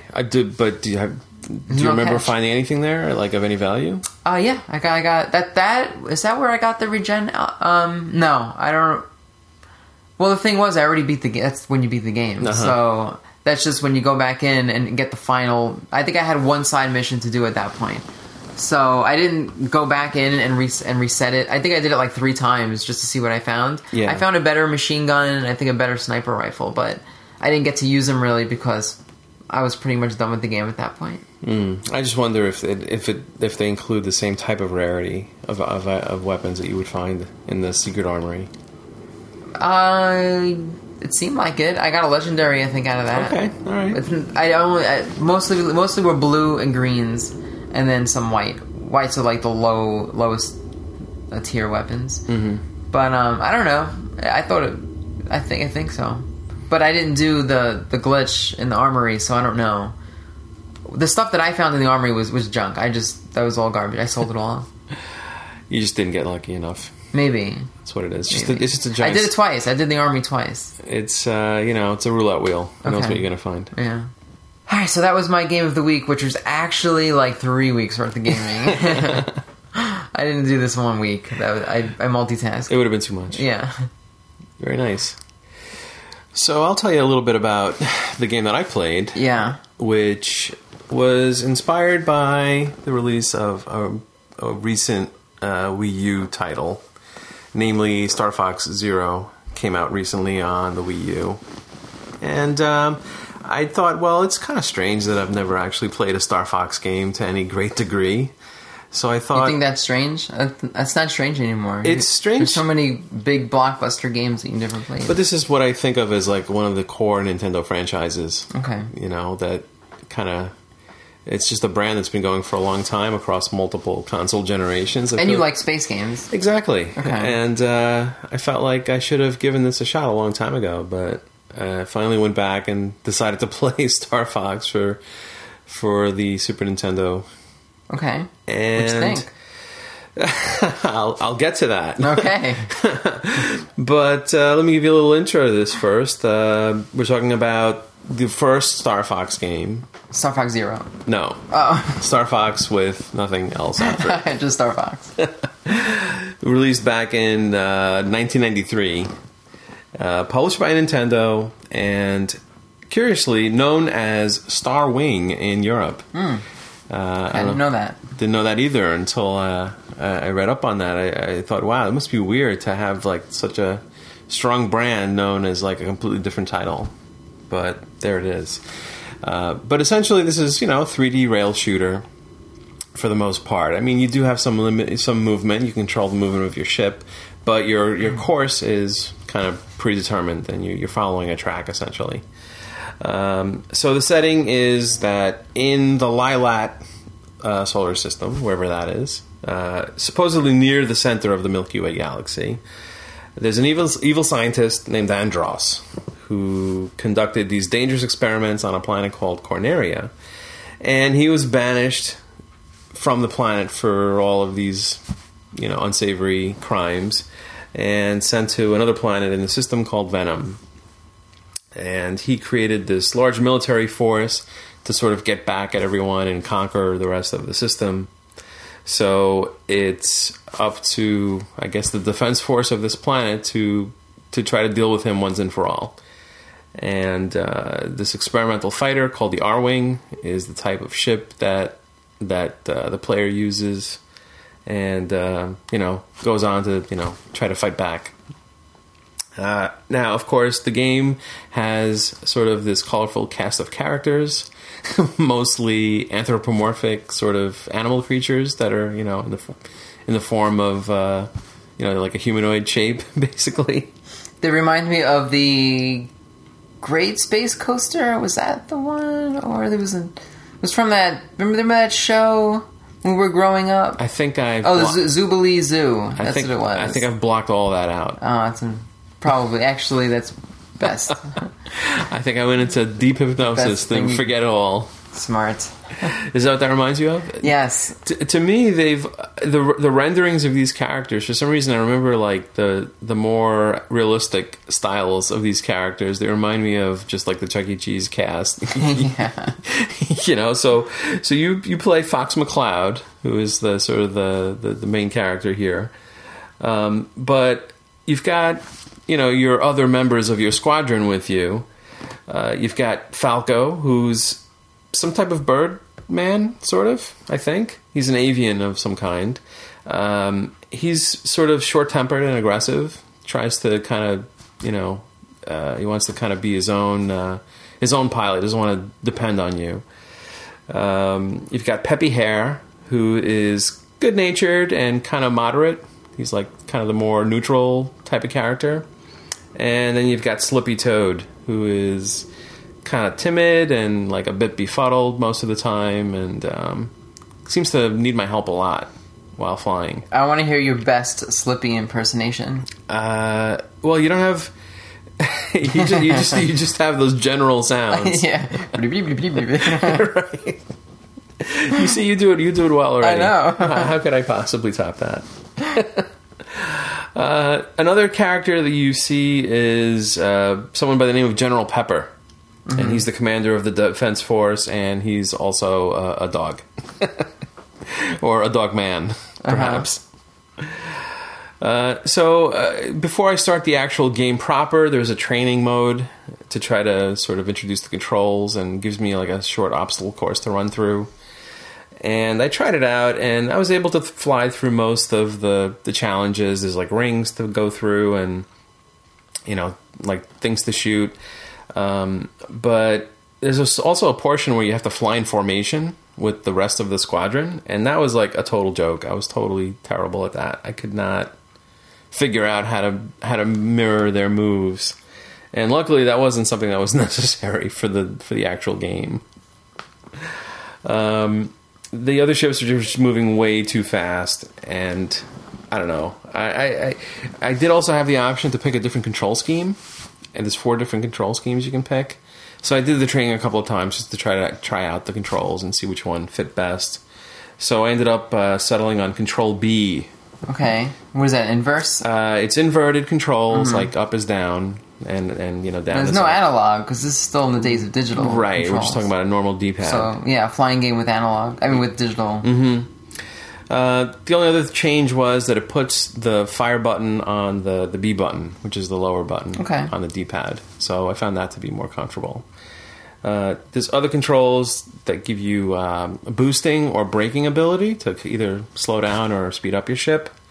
You also get a Nova Bomb, which is like the big bomb. Like a smart bomb or something. Kinda, yeah. It just blows up a lot of stuff around your area, and, you know, can damage like the stronger ships. And there's also an option to roll your ship left or right, and in combination, so you can tilt your ship by moving the shoulder buttons left or right, but you can also press L or R and, you know, move the D-pad to do like a full barrel roll maneuver, which it becomes necessary sometimes. So the game starts off on the planet Corneria, which on the map is the planet in the lower left corner. Maybe that's why it's called that. I don't know. And there's 3 different pathways, which means really there's 3 different difficulty levels for the game. So depending on which level you play on, the game is of varying difficulty, and also takes you through a different path on the map. So you get somewhat different courses along the way. So naturally I start with level 1, which takes me towards the Space Armada. That's one of the zones along the way. So after sort of this short launch sequence. The other pilots check in. I get to sort of see the other characters in action. There's actually 3 different views also that you can select during the playtime. So you've got a cockpit view, which is the default view in space, which is sort of like a first-person view inside the ship. There's the approach view, which is kind of very close up to the ship from the exterior, from behind the ship. And there's also what's called standard, which is a far view. And that's the default that you get when you're on planet-based missions, because some of the missions you visit, some of the planets in the system too. And those can be switched with the select button, but I didn't really feel a need to change them during the playthrough. Just kept with the default? Just stuck with the default, and that seemed to work just fine. That's because Nintendo knows what the best view is. I think they made a wise choice in this case. Yeah, so that actually worked for me. There's power-up items that I find along the way. For example, there's a blue ring of triangles that kind of floats around, and that acts as a checkpoint. And some enemies will also drop this yellow ring, which restore shield energy, because the ship has limited shields. And sometimes there's a power shield, which grants this temporary invulnerability that lasts a short amount of time. Most of the time I was able to get them, but sometimes I kind of shoot a target off to the side and they'll drop a ring, but I'm already moving on to my next target, so I don't make it there quickly enough. But most of the time I was able to keep my shields up at a good level. I didn't really feel there was any shortage of that.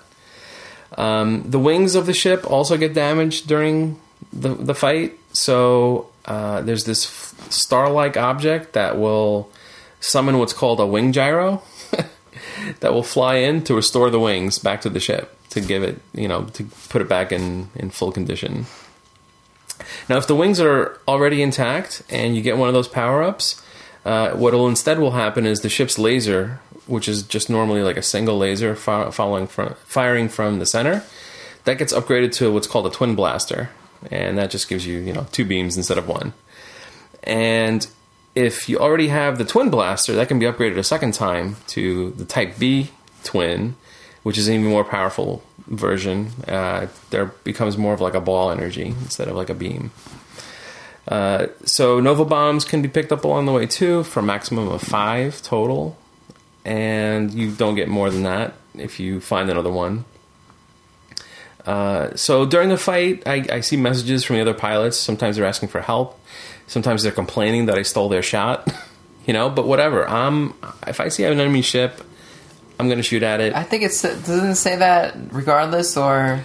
I don't know if it's pre-programmed or if it's based on my actual actions. I'm assuming it is. But I remember hearing that too when I would play. Yeah, and I was constantly getting that. But as it turns out, you do have to help them out when they appear to be in trouble. Sometimes one of the ships will fly across your view, and there'll be an enemy ship following them, and it'll be up to me to destroy that enemy. Otherwise, their ship will take damage. Because they all have their own shield level too. So at the end of the level, each level, I'm given sort of a tally of all those shields of teammates, and I always notice Slippy's really, he's always at 50% or worse. So Slippy's the frog? He's the toad, yeah. Okay, yeah. And I guess I kind of get bonus points based on what their level is at too, I think. I didn't even really notice at first that I had to do that, but it took probably until the second or third level for me to see that happening. So in the game, obviously there's multiple stages, and each stage has this big boss encounter at the end, usually. And in this game, they're known as enemy force commanders. That's how the manual refers to the various boss-like ships. And whenever I encounter one, pretty much there's always some weak spot on them, usually a glowing patch, and that's what I always shoot for. And so on all 3 levels, regardless of whether you're playing on level 1, 2, or 3, you always start off on Corneria, flying over the surface. There's obstacles, and between buildings you can go through.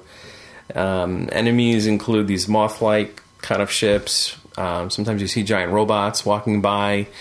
They don't they're not really attacking me, but they just seem to be kind of walking by, minding their own business. But I end up shooting at them anyway, and I'll get points for that.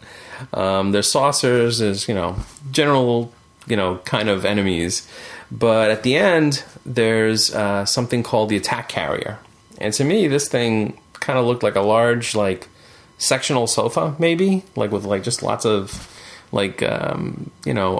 just geometric shapes kind of cramped together. Looking like a sofa boss. Yeah, you never know. But it launches fighters out at me, and it wasn't too tough to beat on level 1. On level 2, the stage was pretty much the same. Felt maybe a little faster. Enemies were maybe a little more aggressive and more accurate. But I beat that same boss on level 2 even faster. So I guess it wasn't too much of a challenge. But on level 3, this version of the planet looked a bit more red, and the boss encounter is with something called Destructor, who is this large tank with these 3 cannons. And what happens is there's these saucers that lift off from the top of it, and it reveals the cannon underneath. And then the saucers will fly around and try to protect the cannons, and they'll regenerate the cannon if you don't destroy the saucer. So that was an interesting fight. But there's a lot of space-based zones as well, and those a lot of times are in an asteroid belt or some special area that might have a certain name to it. Sometimes it seems like they're in maybe debris is there from a previous space battle and have to fly through that, or it might be a construction area. It seems like I see a lot of beams and stuff floating around in space. So I'm not really sure what the story is on a lot of these. I'm sure there's maybe in later games they go into what the significance of some of these areas are. But for now, it was just obstacles to get around. I don't really know what the justifications were. So for example, there's another boss called Rock Crusher. And this one kind of looks like roughly like a bow tie kind of a shape, but he's got these wings on the side. They look like waffle irons to me, and you have to kind of shoot off the different weak points on that. And there's also I see this boss again on level 2, but in a different sector this time, some place called Sector X, and. Not to be confused with Insector X. No, you don't want to make that leap. No, there's a Sector X, there's a Sector Y, and there's even a Sector Z. Exactly. There's another section where that's called Space Armada, and here I'm told to destroy the energy cores of powerful battleships. And all these space sections, like I said, they all happen in cockpit view. But in this zone, quite unexpectedly, I end up flying into the center of one of the large ships and enter the interior of the ship. And I totally wasn't expecting that to happen. That view then shifts into third-person view behind the ship, and I have to avoid these obstacles and destroy the core. Very much like what I would remember from a Death Star battle. So this I feel was clearly inspired from Return of the Jedi, where you have to enter the Death Star. Definitely, right? And destroy the core inside. There's another of the same type of ship. This wasn't the boss actually, but Slippy says he's following me in on this one, and I'm like, wait a minute, is that supposed to inspire confidence? Having Slippy as my backup? I'm a little skeptical. But there is a ship there where it's described as a planet bomber. That's how because the manual gives you a little blurb on each boss, and it kind of gives you sort of this descriptive sort of title to each one. And in this one, I have to shoot the gates so that they open so I can get inside, and each shot kind of reverses the direction of the door. So there's a little arrow on the door, and if you shoot it once, the arrow will point one way, but if you shoot again, it'll flip the arrow the other way. And you have to shoot it once and then let it move up so that you can then duck under it or go over it or whatever direction you end up flipping it onto. You don't want to shoot it repeatedly, basically. Mm-hmm. And There's some twisted pathways inside. Really impressive that, they're able to do this kind of 3D animation, especially on the Super Nintendo. Obviously, there is like additional hardware in this cartridge to help out on that kind of stuff. It really made the game possible. But it's still kind of impressive. Cool to see this on a 16-bit system. Would you say there are some super effects on this game? It's right on the sticker of the cartridge, so there's no doubt about it. So inside this ship is something called the atomic core, and this is another kind of like power reactor kind of a thing. This one's like spinning around, and it's got these electrodes that rotate around it, and I have to kind of dodge the electrodes to make sure I don't get hit by that as it's spinning. But I have to destroy each emitter. There's like emitters on the wall that are creating these beams. And once I destroy all three, the core is exposed, which tries to kind of fight back, but it's blown up pretty easily. And there's another area called Sector Z, like I mentioned. That's on level 3 of the game. A lot of spinning objects there. At the end of that is Atomic Base 2, which is a harder version of that Atomic Core boss. And so they're already recycling bosses? In some cases, yeah, you do fight like kind of stronger versions later on. And this one has the same kind of energy emitters on the wall, but they regenerate. And they also send out like little probes or something, little defenders to kind of interfere with trying to destroy it, basically. In Sector Y, this occurs on level 2. In this one, you run into like space amoebas. So there's like amoebas that cling to the ship, and in that case, you have to like do the barrel roll maneuver to like shake them off. Yeah, that sounds annoying. Yeah, they're kind of like floating jellyfish. Mm-hmm. And they stick to me. They kind of remind me of the way the Metroids would like cling to you, and you have to like kind of like shoot them off to get them away from you. Same kind of thing. There's like space stingrays floating around, so there's like a whole like aquatic thing going on this level. The boss is called Plasma Hydra, and it's pretty tough. It's like a starfish with like 2 long tentacles that have to be shot off before the body itself can be attacked. Similarly, in like Asteroid Belt on level 3, there's enemies that shoot out these webs, and they're supposed to be tractor beams from the ships. And similarly to those, you also have to do the roll maneuver to get rid of those. The boss there is called Blade Barrier, and that's like a space station that has this spinning rotor in front of it that can deflect the shots. Like they can actually deflect the shots back at the ship. So you have to kind of wait for it to not be spinning and then shoot whatever's behind the rotor. That's not terribly difficult. It's just you just have to be patient enough to do it that way. There's also several stages that occur like on actual planets in the system. For example, the first one I run into is called, I believe, Battle Base Meteor, and this is actually like supposed to be an artificial planet. I'm warned to use my retros if I'm going too fast, so that's where the braking maneuver comes into play. This stage looks kind of cool. It looks like I'm flying over the surface at night, and there's like a nebula and like a crescent planet in the background. I just really like the setting of this stage. There's also columns and like rock formations to fly through, until I get to this boss called Dancing Insector. So maybe that's also borrowed from Insector X. I don't know. This is sort of a spider-shaped machine that flattens out into like a spinning saucer, and the legs kind of like spin around, and I have to like pretty much just damage them all until they drop away to expose the body again. I notice on this stage, Slippy's always kind of in front of me.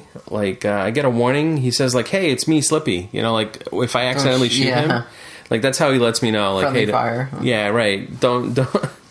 Don't shoot at me. Shoot at the bad guys instead. Does he take damage if you shoot him? I never really noticed. Okay, I forget. I wonder if that's the case. But at the end, he does say, like, remember not to shoot me. So he's pretty fixated on that whole concept. Stop getting in my way. Yeah, exactly. That's what I say. Falco somehow always seems to have full health. I don't know. So maybe, use him as a guideline. The next planet I end up on, planet Titania. And I'm told this is Corneria's like resource world. This is where, I guess, they gather energy or materials. I'm supposed to retake the weather control unit here. So you get a lot of weather effects on this planet. First it starts off kind of snowy, and then it turns into more of like a desert-like environment. Eventually I fly through a mountain to encounter this really weird boss called Professor Hanger, which really just looks like a robot to me, I think. And like he's got a monitor on his face, and it just says bye-bye when you first run into it. Shoots out a lot of minions to fight while its health regenerates. And I think we're fighting like under like an elevated highway. So there's kind of like a strip overhead that kind of shifts as I move back and forth. Neat effect, but I don't think there was any real purpose to it. On another planet called Fortuna, Andros has taken control of the creatures that are on this planet, really large creatures. I have to go get past these large killer bugs and plants and eventually end up over the ocean where there's like flying fish and sea serpents. So a lot of variety here too. It leads eventually to a desert where the boss lives. It's a two-headed beast called Monarch Dodora.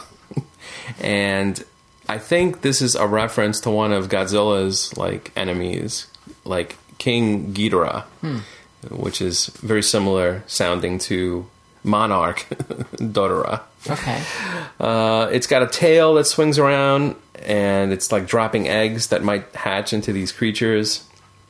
And basically, I have to shoot the tail enough to shorten it, and it turns around and starts breathing fire. And of course, I just have to keep shooting at it until it explodes. That's generally how you deal with any problems. There's another world called Planet Macbeth, and this has got a hollow interior that is being used as a base by Andros. It starts off underground, and I feel like it's very kind of volcanic. There's a lot of, like the rock walls seem to be glowing with heat. Very difficult to navigate through this one. There's a lot of tight corners, and generally the frame rate of the game doesn't help a whole lot here because it doesn't update that often. So all of a sudden you have to like make very sudden turns. There's lava vents spewing rocks, and there's enemies on the ceiling dropping bombs. So this one's pretty tough. The boss here is called Spinning Core, which is a large spinning top with missiles on its side, and you pretty much have to just shoot at the tip of the top on the very bottom. It's sort of protected by these spinning marbles that kind of spin out, and you just have to shoot at it when the marbles aren't close to it. All the paths eventually lead to the planet Venom, where the main antagonist of the game is kind of made his home there. And each one has a different sort of pre-boss, so you have to fight this boss first before you get to him. And those are usually defeated in orbit first, and then on the planet itself. So you have to fight that pre-boss twice.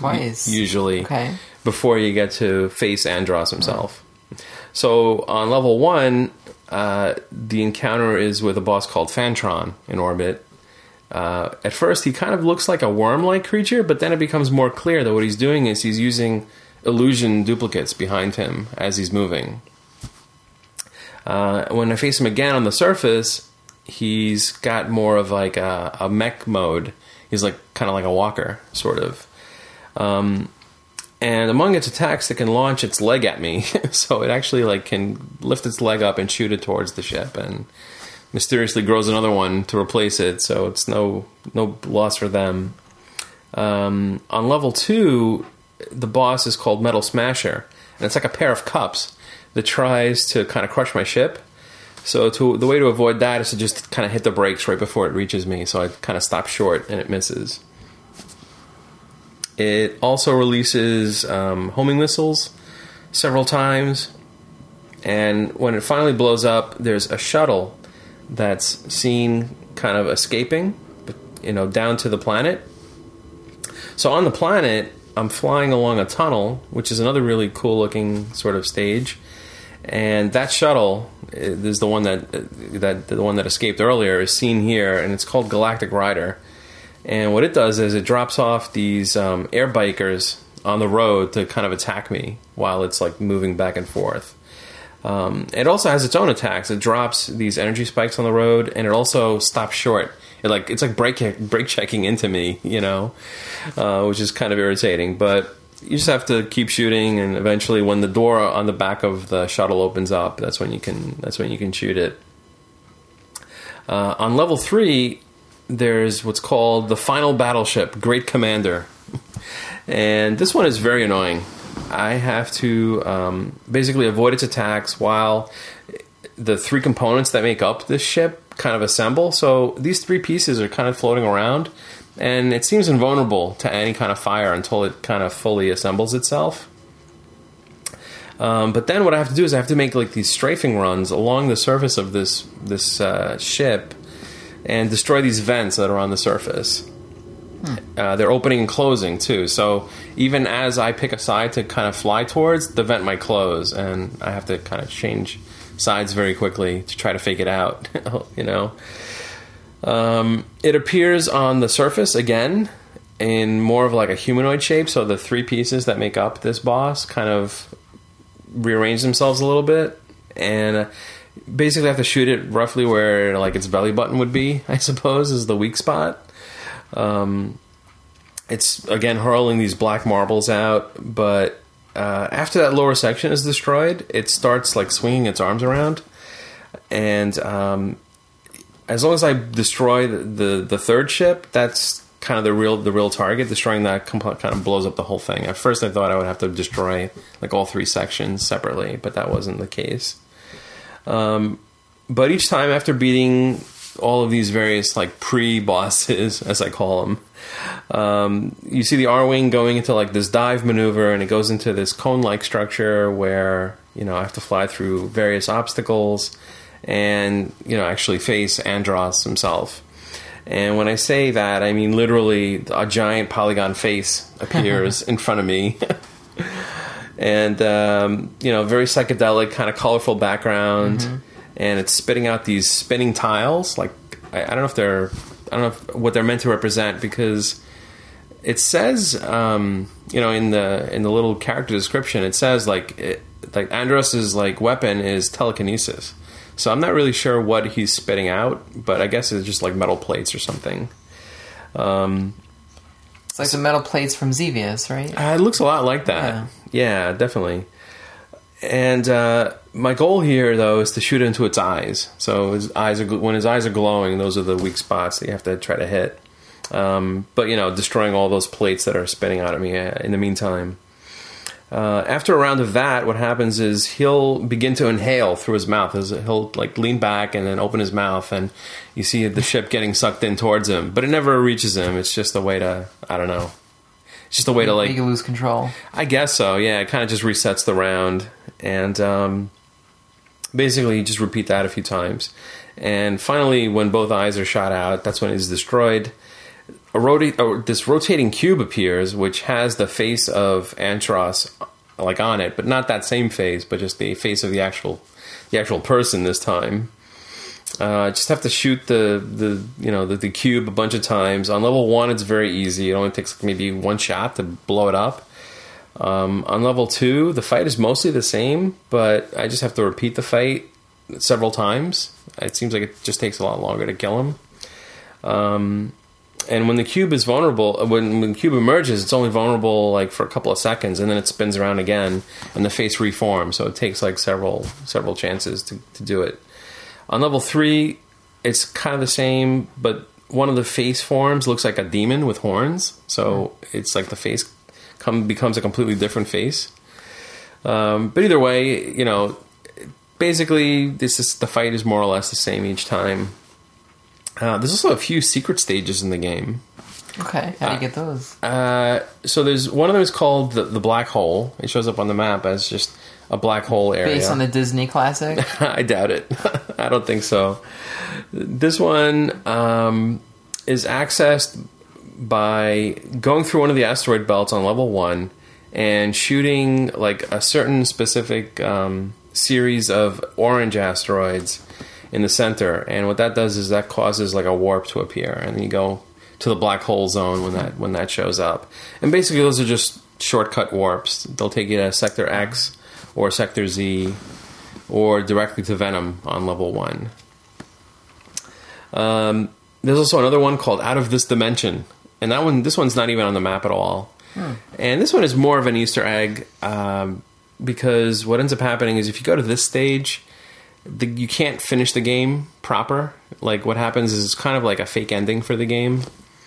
This is a really weird stage, and basically what you do is you go on level 3, and in another one of these asteroid zones, you destroy a very large asteroid, which releases an egg. And what happens is the egg hatches, and this large phoenix-like bird comes out. And by flying into the bird, into its chest, it warps to this very strange zone. Everything is like all wavy in the background. There's like weird images, and it's playing like a waltz from like Strauss, like as the music. There's pieces of paper that are floating around that fold themselves into paper airplanes and start attacking my ship. There's a boss here too, who's a giant slot machine. Oh, this is very like surreal. Yeah, it's just silly, you know. Okay. I didn't really play this one for too long. You think that was like leftover concepts from when the programmers were testing out like polygon builds and stuff? I think they were just being, goofy. Goofy, yeah. Yeah. I had to reset the game to go back and and play it over. Okay. To play level 3 normally. This one's accessible through level 3. Okay. So I get some statistics and a montage of the bosses at the end. The credits presentation, I feel, was very cinematic. Very. I don't know if that was what they were going for, but it was very reminiscent of Superman the movie. Like the way the credits kind of swoop in and like leave like a motion trail behind, had that style to it. And like I said, overall, very impressive feat for the Super Nintendo. It does make me wish the game had a better frame rate, though. I felt like it kind of chugged a bit in some portions. It's a bit rough. I was wondering. That's why I was wondering. Like for 1992, it was. You were able to deal with it because the technology was so cool. Mm-hmm. I mean, before Star Fox, I don't remember too many polygon games other than like iRobot, and that was like 82 or something, or 81, whatever that was. So, I mean, maybe Star Wars arcade game, right? Yeah, but that's Vector. But yeah, but it's used like that, that same look. It kind of gave you that same feeling, yeah. So technology-wise, that looked really good, but the frame was rough. But I for the time, you were like, "Well, this is acceptable because no one does." Mm-hmm. I didn't have a high-end computer, so for a console, that looked great. Sure. But now that might not look so good. Mm-hmm.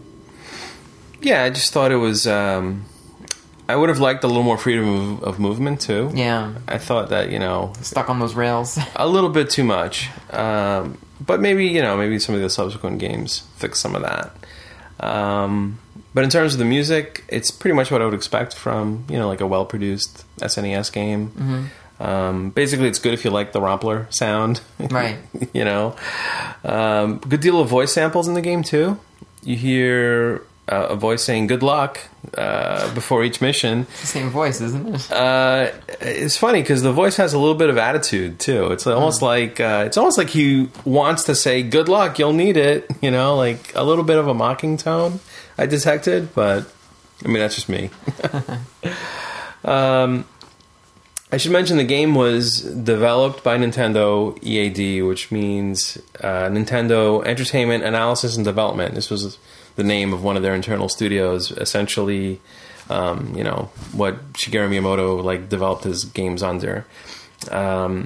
So it was, kind of produced at Nintendo headquarters, led by Shigeru Miyamoto. There were, Nintendo kind of supervised the production of the game, but the people who actually programmed the game were a team of British programmers from a studio called Argonaut Games from North London.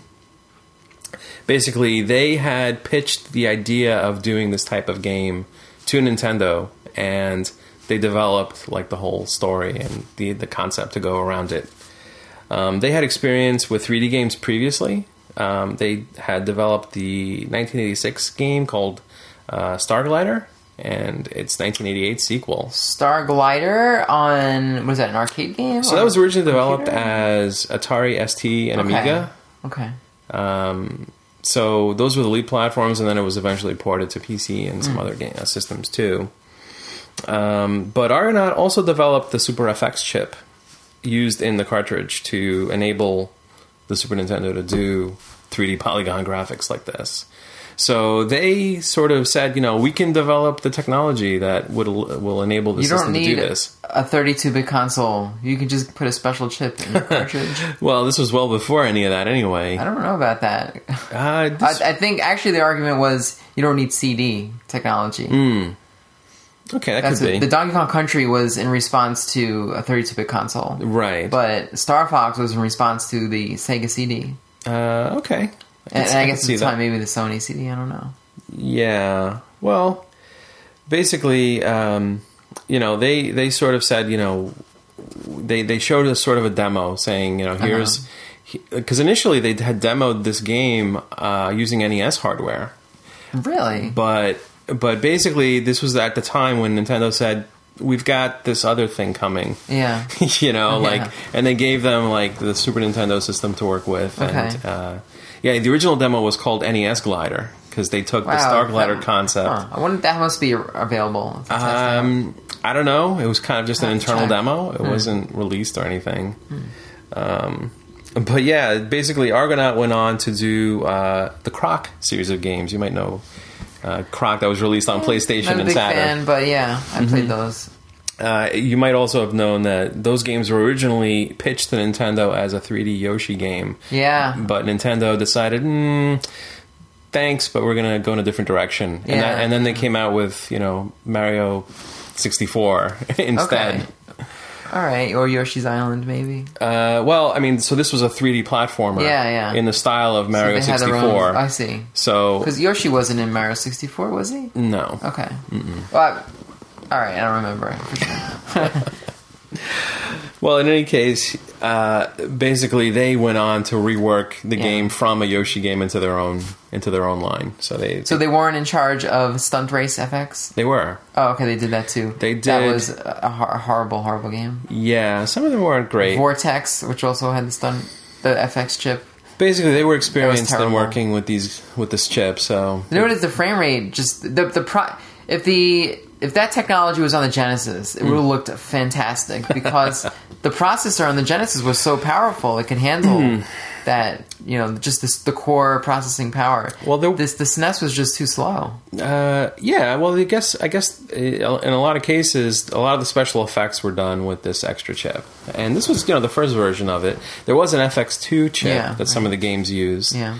Sega did eventually respond by doing the DSP based. Virtual Racing on Genesis. Yeah. That was kind of their only game that used something like that. Yeah, we'll put a chip in a cart too. Yeah, but $99. They decided to do that too. Yeah. It's funny too that one of the lead programmers that worked on this game, someone by the name of Dylan Cuthbert, stayed on at Nintendo even after this project was done, and even did the Star Fox 2 game that was going to be released, but ended up ultimately getting canceled. Yeah. Okay. Basically, that was pretty much completed, and it could have been released by the end of 1994. But because Nintendo was kind of preparing for the release of the N64, they decided we're gonna shift our 3D focus on that system. I've ever seen screen pics, stills of it in EGM or something, and thinking, "Oh, this is going to be good." Yeah. Never came out. No, but there are ROMs floating around, and people have tried to put the game into a working state because. I don't think there was... originally, the Japanese version was completed, and then I'm not sure where that left, a U.S. version, but I'm pretty sure you could find one if you look around. Dylan Cuthbert, after he left Nintendo, stayed in Japan and formed a new studio called Q Games in 2001. They actually worked on the Star Fox games for the Nintendo DS and also the Pixel Junk series of games. So there is a connection there to some degree. I didn't know that. So if you want to buy a copy of this game on original cartridge, they're pretty common. They're not hard to get. A loose Star Fox cartridge is about $5 to $10. That's pretty typical on eBay. Even for a complete version, $15 to $30 seems common. For complete. Okay, Yeah. in box and everything. Yeah. Pretty common game. Yeah, not hard to get. Did you like this game? I liked it visually. I thought it could have controlled better, but maybe I should have started with Star Fox 64 if that's what I wanted. I think that's supposed 64 is a better game controlling and graphically, but the original had some more personality, I think. I see. I like that end boss with the face. I thought that was really cool. Well, the other thing is that I feel like level 1 is very easy. You can play the game and it's almost like a straight walkthrough. The game starts to get a little more challenging on level 2. It's kind of, I would consider like the normal skill level. But then level 3, things would get very hectic and kind of unfair almost. Especially the space segments. I find it very difficult to keep up with, avoiding everything and not taking damage a lot. So, I guess, I liked it. I thought it was good. It was one of the few games I actually bought new for the Super Nintendo.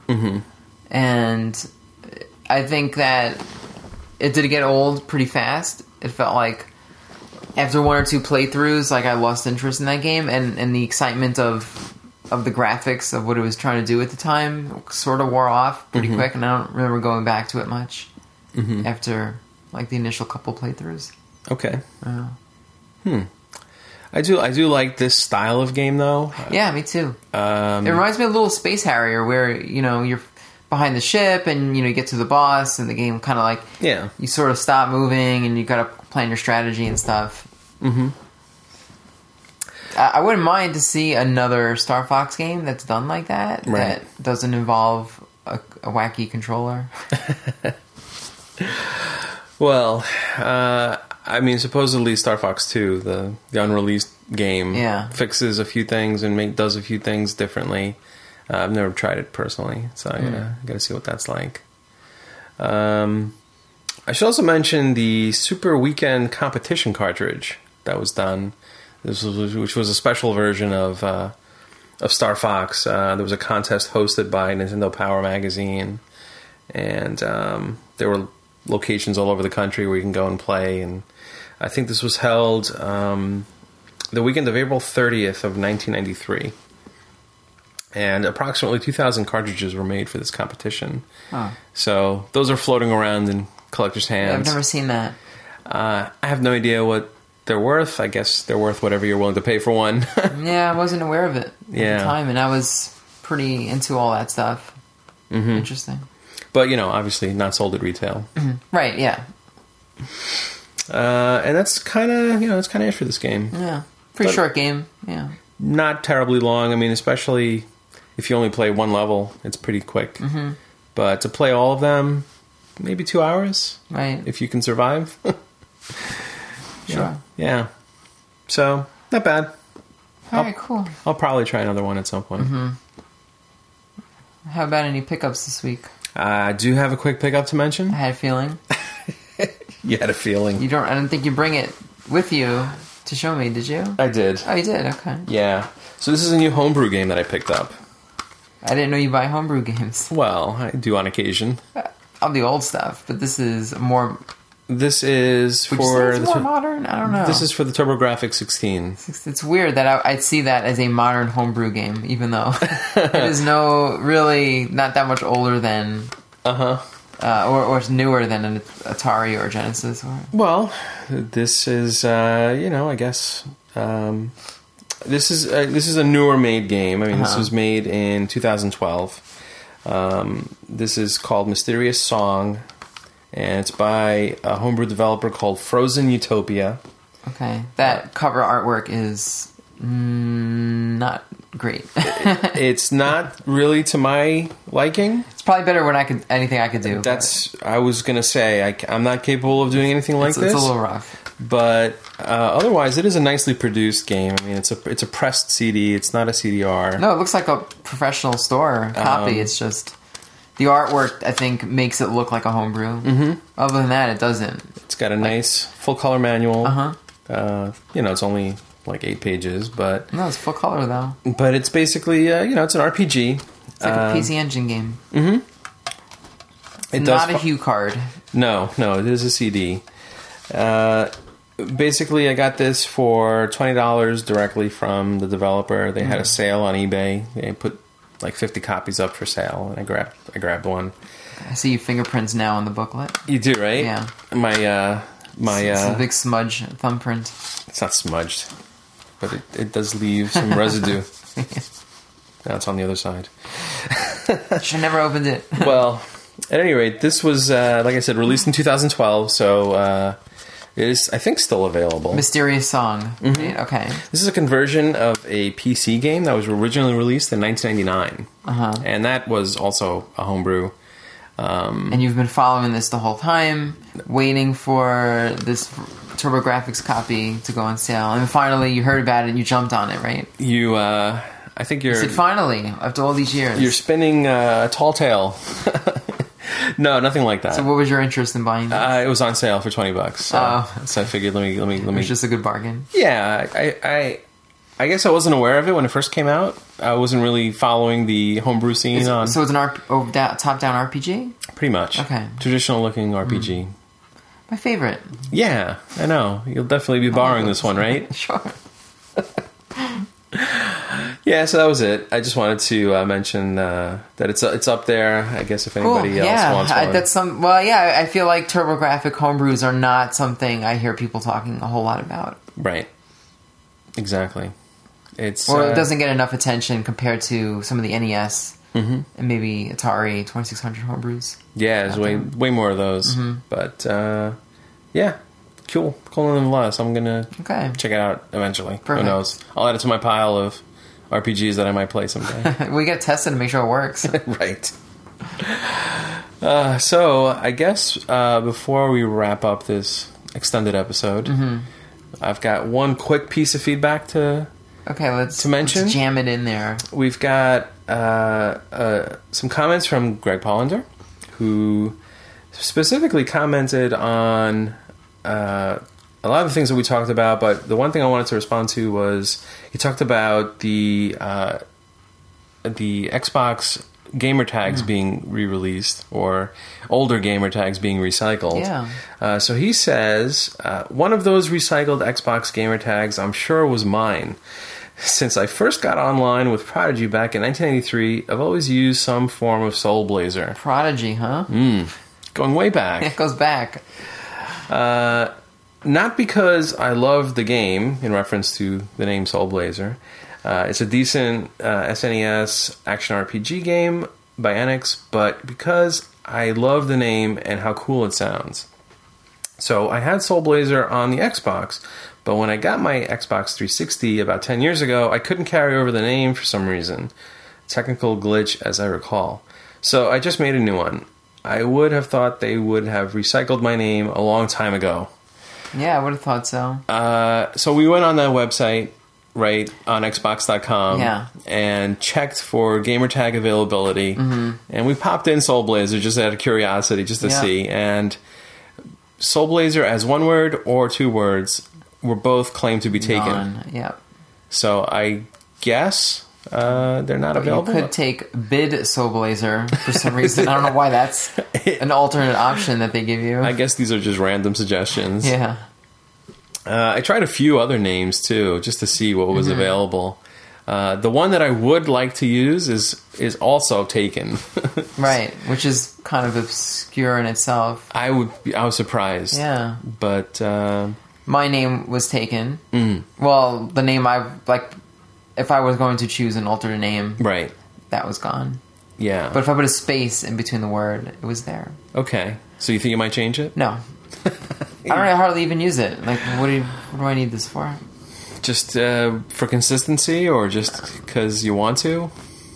That's fine. I'm okay with what I have. Yeah. Like I said, I have different names on almost everything.